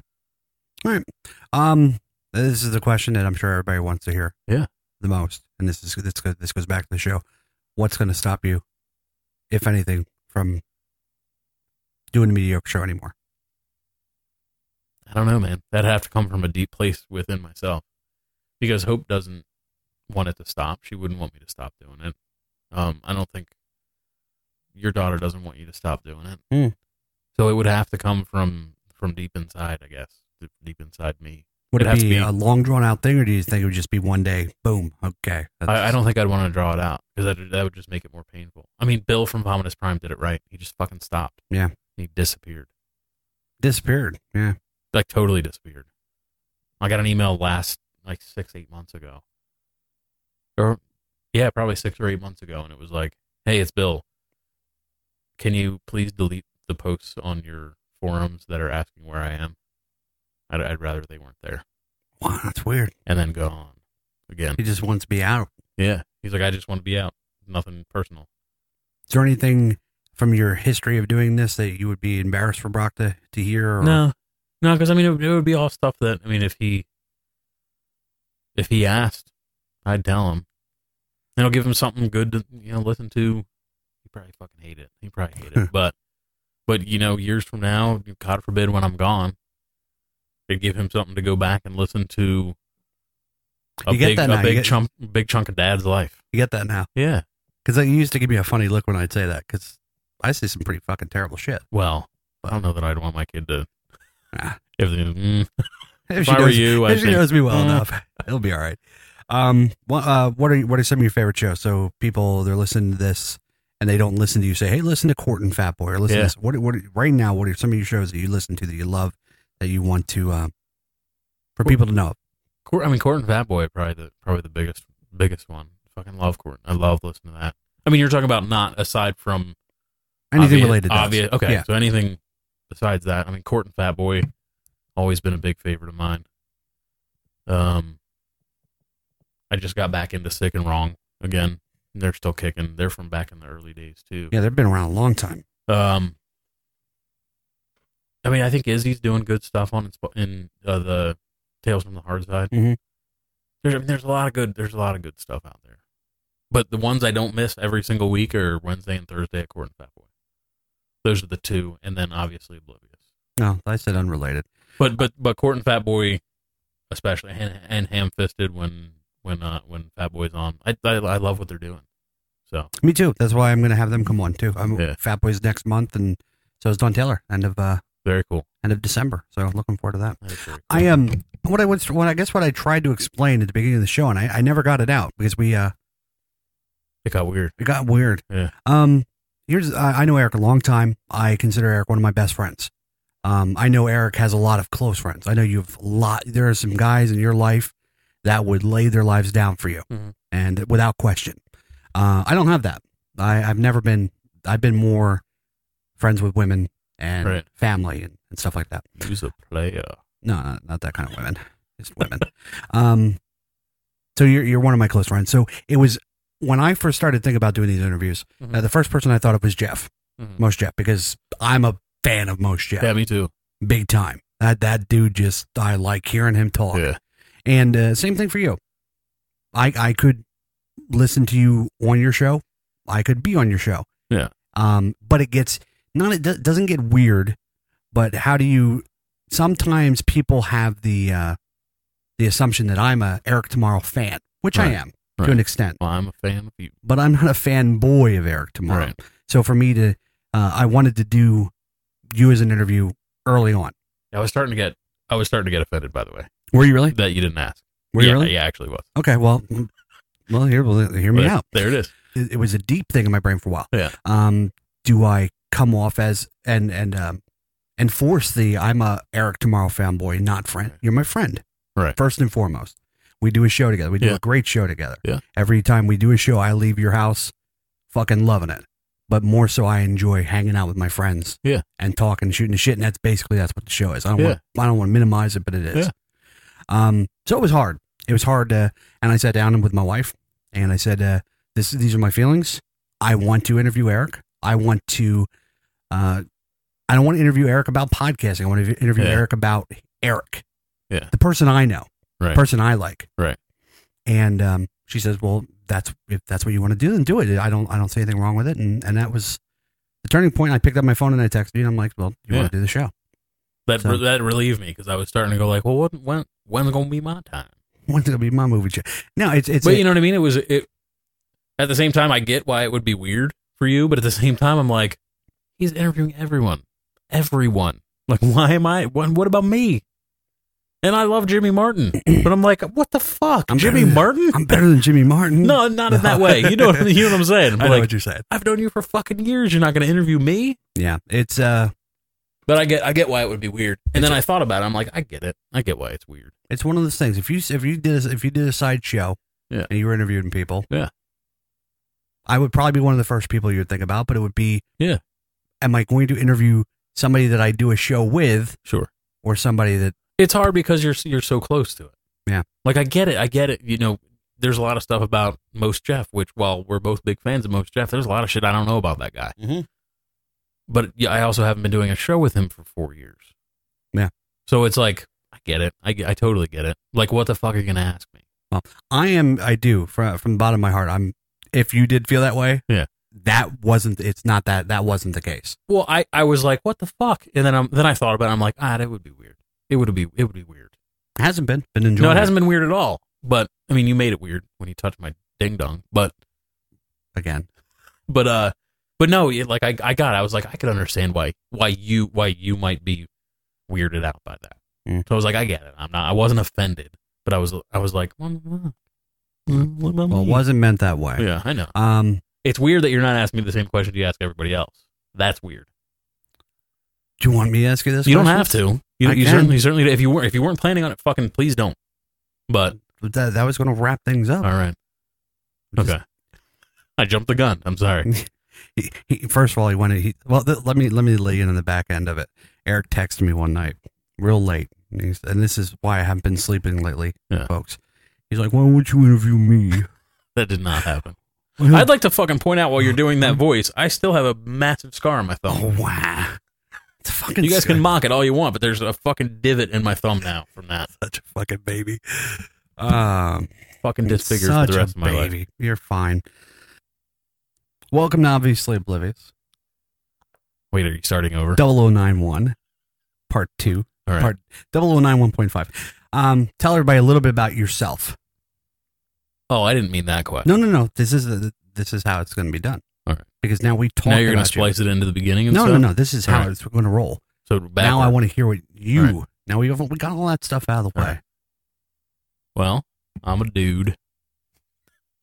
I don't know. A little bit about myself. I didn't expect that question, so I'm not prepared for that one. Good. Yeah, I'm just a guy that started doing a show many years ago, and I still do it to this day. 2005, I started doing it. Fuck, that's a long time ago. Loaded question. Okay. Eric Tomorrow. Eric Tomorrow from Mediocre Show, if you haven't heard of him already. Oh, yeah, I do the Mediocre Show. I'm sorry. Talk about your 3 co-hosts. Okay. 4 co-hosts. Okay. I don't want to overlook them. Yeah. Talk about your 4 co-hosts, what they brought to the Mediocre Show over time. Chronologically. And, well, not chronologically, but what you liked about having them there, what you missed from them, what you liked from the other ones, Yeah. Break it down. Well, I mean, it started with Taylor was the first one, and Taylor and I were good friends. But I mean, he lived in Portland. We met with the car club and stuff, and he was a lot of fun. But he was, he was a vegetarian, maybe even a vegan at one point. I mean, he's vegan now. He's vegan now, right? Yeah, for sure. It was a very differing viewpoint. I mean, he was on the West Coast. We spent a lot of time talking about Portland versus Philadelphia, and the benefits from each city. And fucking, if I had to choose, like, Portland by far at this point, and I'm saying it here for the very first time, Portland is the answer to that question. Yeah, I mean, for a long time you've been. Yeah, I'm over that. Question. I'm over that. I would rather live in Portland than Philadelphia. The family and everything's here, and I do love it here, and I love fucking Westchester. Westchester feels like Portland to me. Westchester's an awesome town, but fucking Portland, Oregon is awesome. But anyway, so it was a very differing viewpoint. That was the early stages of the show. We were still growing, kind of trying to figure this out. But it was a lot more about drinking and partying and stuff like that. And then he left and he went out on the road. And I had Matt on, which, I mean, we've been really good friends since grade 6, I said it in a Canadian way, since grade 6. Since bare naked ladies. Since the 6th grade. So Matt and I go way back, and we've been in bands together. Has there ever been any homosexual experiences between you and Matt? No. I mean, he's peed on me. I don't know if that accidentally? Counts. No, on purpose. He went through a peeing on. I could see that. Yeah. I laid him out one time. Did you? Yeah. Tell me about that. We was in high school, and we were walking. He peed on me once when we were hanging out, and I was like, "Don't ever fucking do that again. Like, I will knock you out." Mm-hmm. And then we were coming. It was like a bonfire at our school or whatever. And then we're walking back out, and he's walking, and he peed on the back of my leg, and I just turn around and fucking hit him in the face, dude. In the face. Put him down. Nice. As he deserved it. And he knew he deserved it. He was like, "Yeah, I deserve that. I remember you telling me now." So, but he's like, "I wanted to see if you'd do it." And I did. But Matt brought a lot of like, Matt's a sarcastic dude. And I think Matt's fucking hilarious. Matt's funny. Me. Yeah. And he's I play it off that I don't like Matt. I like Matt a lot. He is he's funny. fucking funny, man. And still, I mean, just texting back and forth with that guy, he's fucking hilarious. And he's got a kid now, and we all have that in common again. But it's but he just berated people. And I found that to be fucking delightful. Like, he was bad cop by far. I mean, always. So, and I really enjoyed that part about his personality. What are you doing over there? Saving something. Yeah. And I really enjoyed that about his personality, and it was fun. But did you ever think he went over the top? Yeah, he went over the top a lot, like enough that I had to. Did you ever have to tell him, like, after the show or won the show, or? Yeah. Oh yeah. And I've had to edit stuff out. Really? Like what? Like big chunks of stuff. Like arguments between you guys, or? No, not really arguments between us, but when he would take it too far, like berating a listener. Okay. And I'm obviously not going to bring it up now, but there were. Are you still recording? Yeah. There were times that I'm so unprofessional. I'm editing something. Just relax. There were times that I had to pull stuff out because it was like way over the top offensive to listeners. And I didn't want to fucking offend anybody that badly. What? Okay, so what's changed? Why don't you edit stuff out? Did I say? Oh, I'm so lazy now. I mean, this is like personal shit. Oh, okay. Like personal attacks on people. Like not just racism. Okay. Well, yeah, I'll leave that That's in. harmless racism. Yeah. Okay. And because I know you're not a fucking racist guy. You know what I mean? Like, I know that you're not, so I can leave that stuff in because I know you're not, and I joke around and like, oh, you're pretty fucking racist. But I know that you're fucking not. But this was just, I mean, somewhat mean-spirited. And he didn't mean it that way. He just took it too far because that's what he does. He gets excited. Yeah. You were at the live show. Yes. So there were chunks of that I should have fucking removed. You know what I mean? Like but dude was okay with that. Sam was okay with it. I asked Sam. I said, "Are you okay with what happened there?" It was a little uncomfortable. It was fucking really uncomfortable. Yeah. So that, but I do miss certain aspects of what he do, and I think you're a pretty good hybrid of all for both of them. Really? Yeah, I think you do. I think you do pretty well. I mean, I really enjoy doing the show with you. Good. Not to toot your horn, and by that I mean blowjob. I mean, I fucking interview you, so I mean, you can toot a little bit. No, but I think you do. I think you do a great job, and it's kind of honestly, I think you're a balance of the two of them, because you'll berate a bit, but I get to berate more now, which I enjoy. Yeah, because I can because it's not the constant berating that Matt was doing, and you don't do it as much. You clearly don't do it as much as Matt. No, you do berate people, but I feel like I can take a little bit more liberty, and neither one of them. Matt enjoyed it, but it wasn't like he wasn't terribly professional with it. He didn't care to be. Mm. He was what he was, and that was fine. So you take it a lot more serious and professional and more broadcasting than either one of them did. So it's I think it's the best. You and Hope, I think it's the best version of the show that ever has been. Anyone disagrees, they can stop. They can listen to the back episodes and not listen to the new shit. I don't give a fuck. But I think it's hands down the best version of the show. So when Matt did decide that he had to go, and you played it off with the what's the word? Draft. No, the other guy, the guy that came in. Taylor? No. Oh, the consultant. The consultant. Yeah, which is a good friend of mine. Yeah. So you kind of played it off and blah, blah, blah, blah, blah. But people don't know or don't know much that you were ready to be done. You didn't know what to do. You didn't know. I didn't think it was going to go on anymore, honestly. Like you clearly shaken. Like, yeah. Well, it was the second time a co-host was done. And it was for, again, professional. It wasn't personal. It was professional reasons. Mm-hmm. It was because of a job. So I couldn't fault anybody for it, but I didn't think the show could survive another co-host change, to be honest with you. The numbers now are pretty fucking good. Mm-hmm.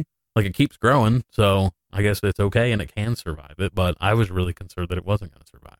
So the whole time that Hope's been in the background without a microphone, people struggling to hear. How does that work with your marriage? How does that with your relationship with her? Great. I mean, I think it's awesome. I mean, I think she does a hell of a job on the show. She does, but sometimes it bleeds through. What do you mean? The personal relationship between you two. Sometimes it does. But where she's like, she's your wife, and she's like, well, you know, you see, she gets mad at something. Well, yeah, you say. of course. I mean, of course, that's going to happen. But I think she brings a lot. She brings a lot to the show because, and it's been said in a ton of reviews, like she anchors it, and she doesn't let us get too far off the deep end. You know, like we take shit too easily. We take shit too far all the time. But she kind of reins it back in, and she's the voice of reason for real. She's the voice of reason a lot of times, and I think it's a great dynamic. So, has anything ever happened on the show that has put a wedge in between you for a little bit, or not really a wedge? Nothing? We've had conversations after the show about stuff. Do you ever have a conversation about Mike's fucking dick? What did he say that or?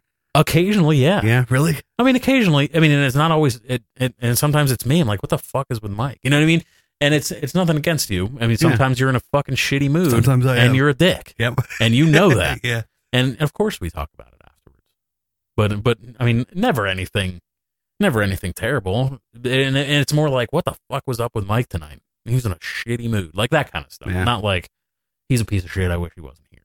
Like, it's never been like that. But it's like, well, I bring, it's whatever happens over the course of the day. I bring it with me. It's fucking human nature. The show has always been real life. So occasionally we'll have a talk after, like, something was wrong. And then I'll text you and I'll be like, everything cool, dude? Yeah, you do. Well, you do that in the middle of the show. Yeah. You'll do that 10 minutes into the show. Everything all right. Yeah. Yeah, it happens. Because I can see it in your face. But I think one of the hard things with us doing the us. Well, I don't really have and it's nothing against Hope. Uh-huh. I have a relationship with you where I'm closer to you, and if something you say something or something happens, I have no problem fucking just telling you. Yeah. I don't like this, or of course. And I'm not saying I have to be more careful with Hope, but I don't have that. I don't have the kind of close relationship that I do with you. So I'm sure there's sometimes where, well, there have been times where I've emailed her the next day. Hey, I didn't mean anything by what I said. Yeah. That's all. It's all show. Yeah. And in the beginning, it was a lot rougher. Like I had to do that a lot more often. There was a getting used to period. Yeah. Of course, there always will be in any kind of personal relationship. Yeah. But I come home, and Ariana says, "How'd the show go?" And I talk. Well, we did this. Yeah. Somebody said this. This was stupid. This was funny. Blah, blah. Yeah. So just wanted to get some of the backstory. Yeah. Talking shit on me now. No, not talking shit. Oh, now I know. Go stop it. I think we're done here. Bastard. I think we're done here. No. That sounds juicy. Might have put too much liquid in there. Is there ever a time you missed Matt or Taylor on the show where you would say something and me or Hope don't have the response that you would get from them too? Well, I wouldn't say that I miss. It's not. Sometimes I do miss having them there, and it would be fun to have everyone there. I mean, it would be a fucking total morning zoo nightmare. But a clusterfuck. But at the same time, like, the show's changed. The show's not the same as it was then. We don't have the same conversations that we had when Taylor was there, and that's because the show has evolved, and the show is different with you there than it was with Taylor or was with Matt. So there's never any point where I'm like, boy, do I wish they were here. Not really, no. Okay. But occasionally, sometimes I'll go, like, read a news story and be like, oh, Matt would really enjoy that.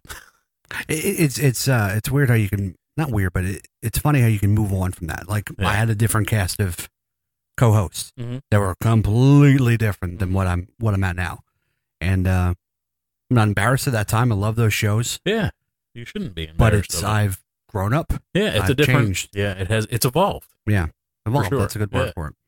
Is there going to be any more listener parties down the road? Yeah, for sure. I'd like to do one next year for sure. We're at here. I don't know. Here didn't pan out.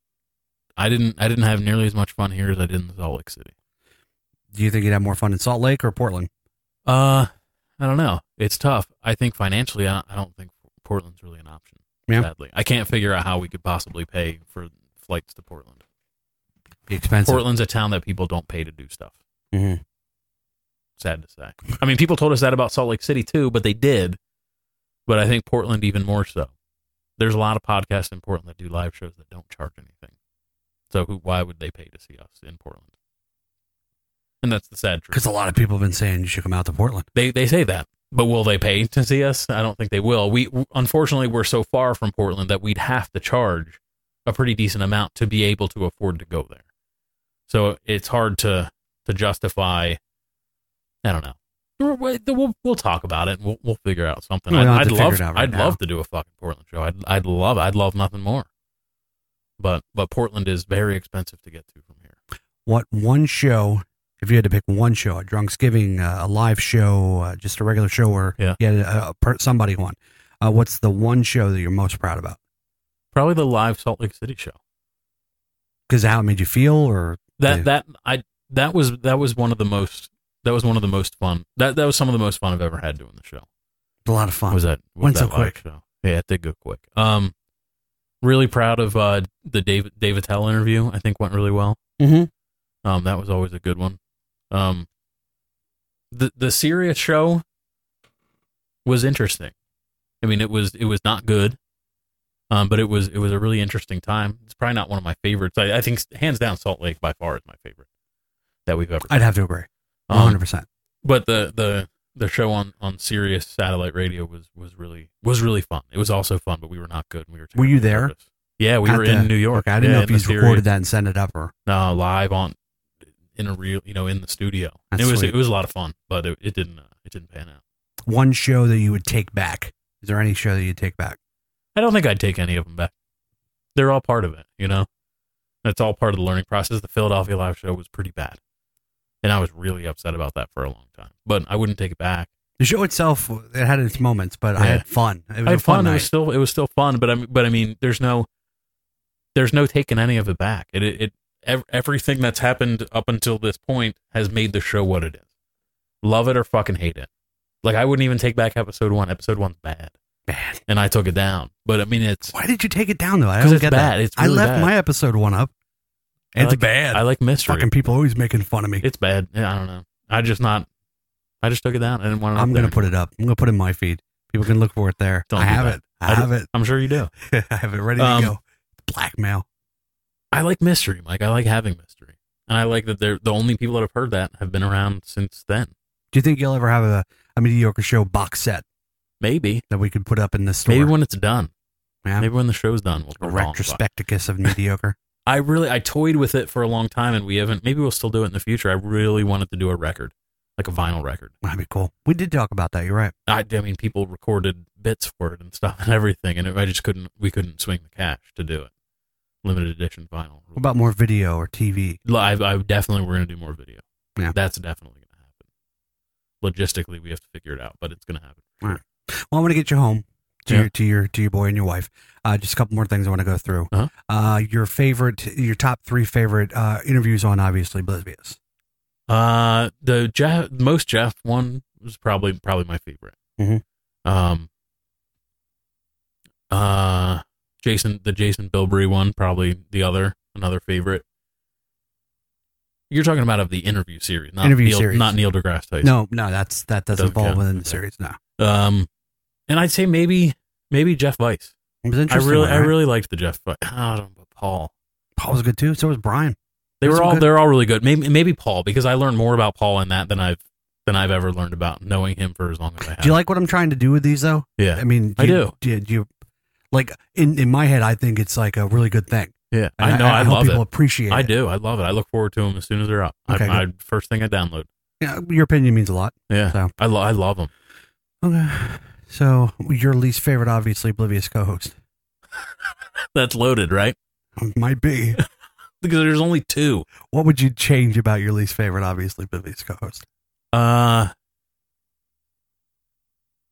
think it's, you know how I feel about Skype shows, and I won't do them anymore. Mm-hmm.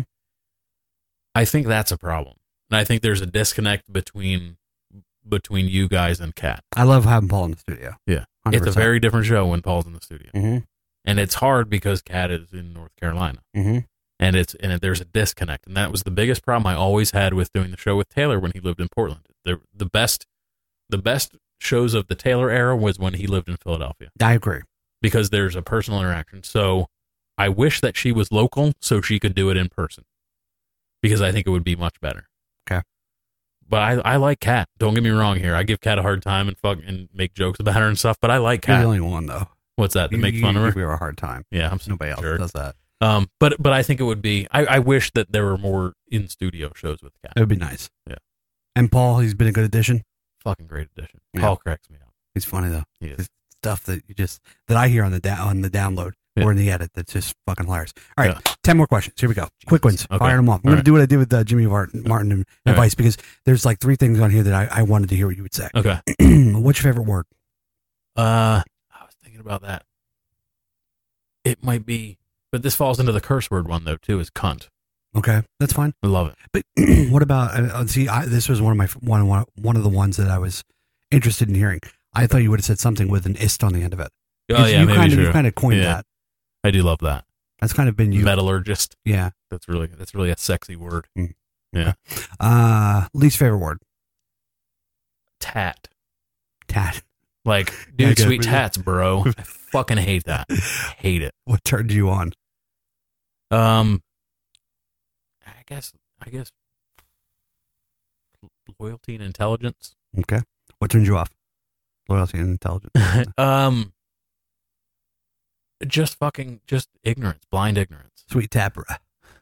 Right? Yeah, that also. But just blind ignorance and just cockiness when you're fucking wrong. Oh, then you don't like me sometimes. You know what I mean? Yeah, I know what you mean. What sound do you love? The sound of my son laughing.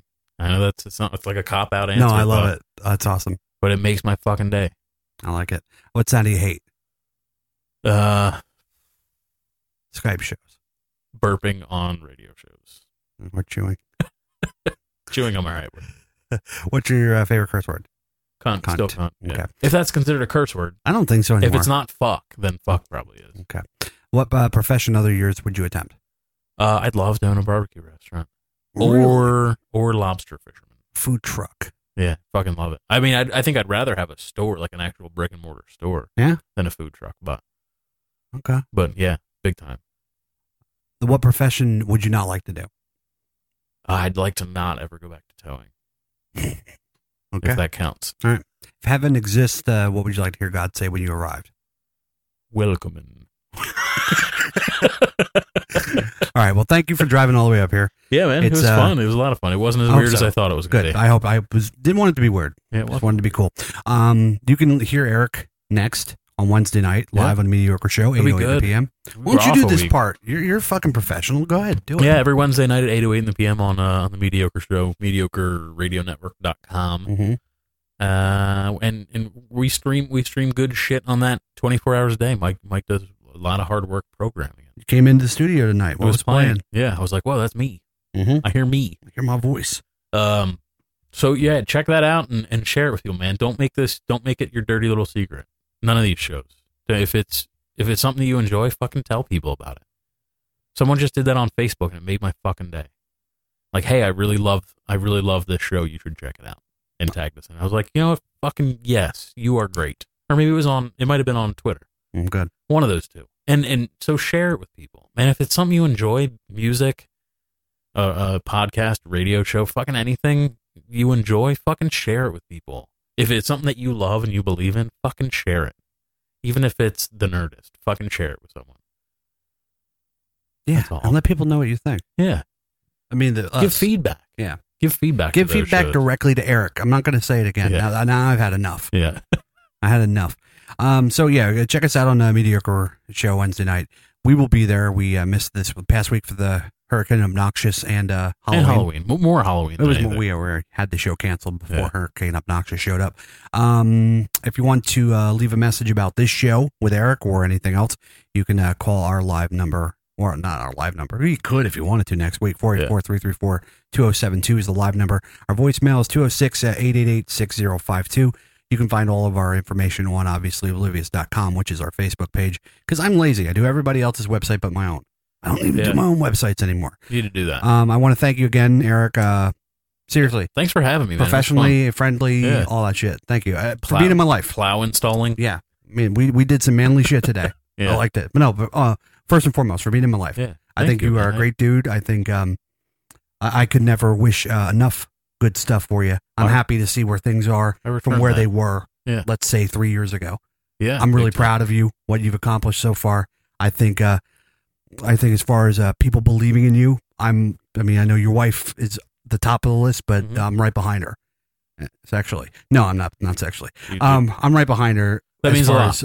I believe you could do anything you put your mind to. And that's why I dream with you when we talk about things that we could do. I'm done dreaming. No, I'm not. I still think we have some. My spirit's broken. He's sad boy. He's fingerhoods. Well, I return that sentiment. Well, I don't want to hear it. Keep it to yourself. This is me telling you. All right. Well, I return. I enjoy our friendship.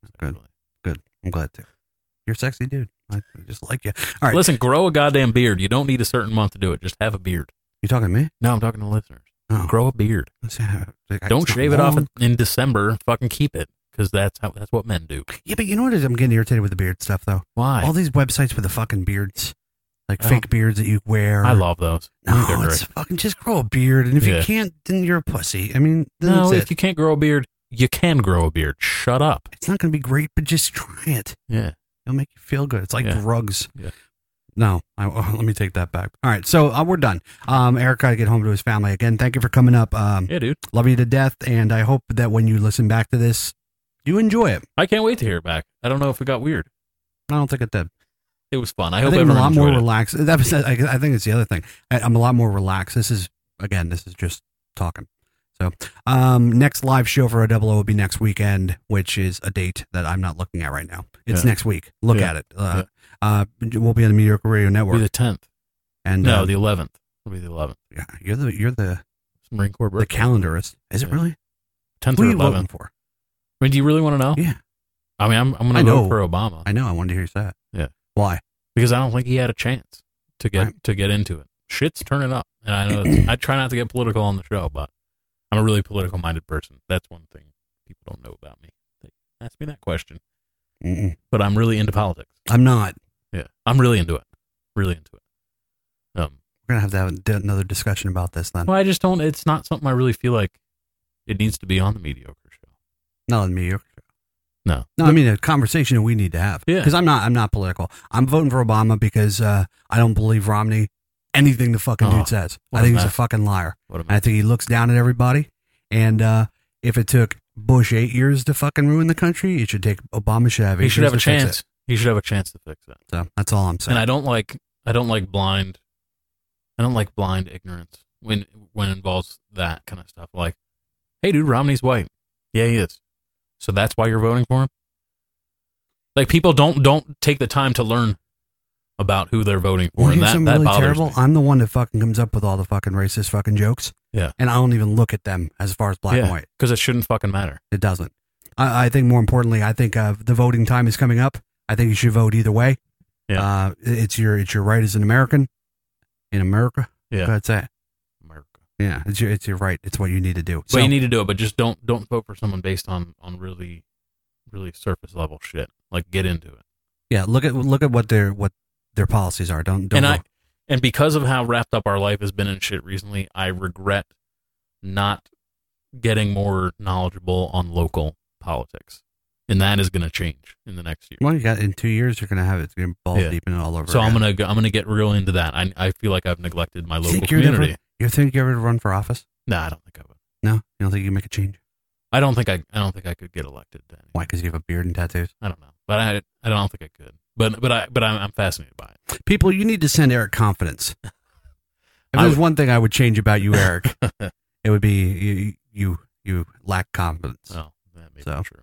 So pick that shit up. All right. Well, that's enough. Love you guys. That's it. Eric, what song are we going out with tonight? The Descendants, Coolidge. I like the Descendants. I was originally gonna have a joke song and like Alphaville Forever Young because I love that song unashamedly, and it would just be a hilarious way to end the show. I mean, maybe if you want to put a second song on, I will put a second song on. Please have it be that. I will, because I fucking love that song. And I used to end all my DJ nights with that song. I know that. But Descendants, Coolidge is a great fucking song. Okay, cool. So we're going to play that now for obviously Oblivious 0091, Eric Tomorrow. Yeah. And everything else that's going on. I'm the mic saying, what do I say? Go fuck yourself. No, night. All right, later, dudes. Fuck yourselves and stuff, okay?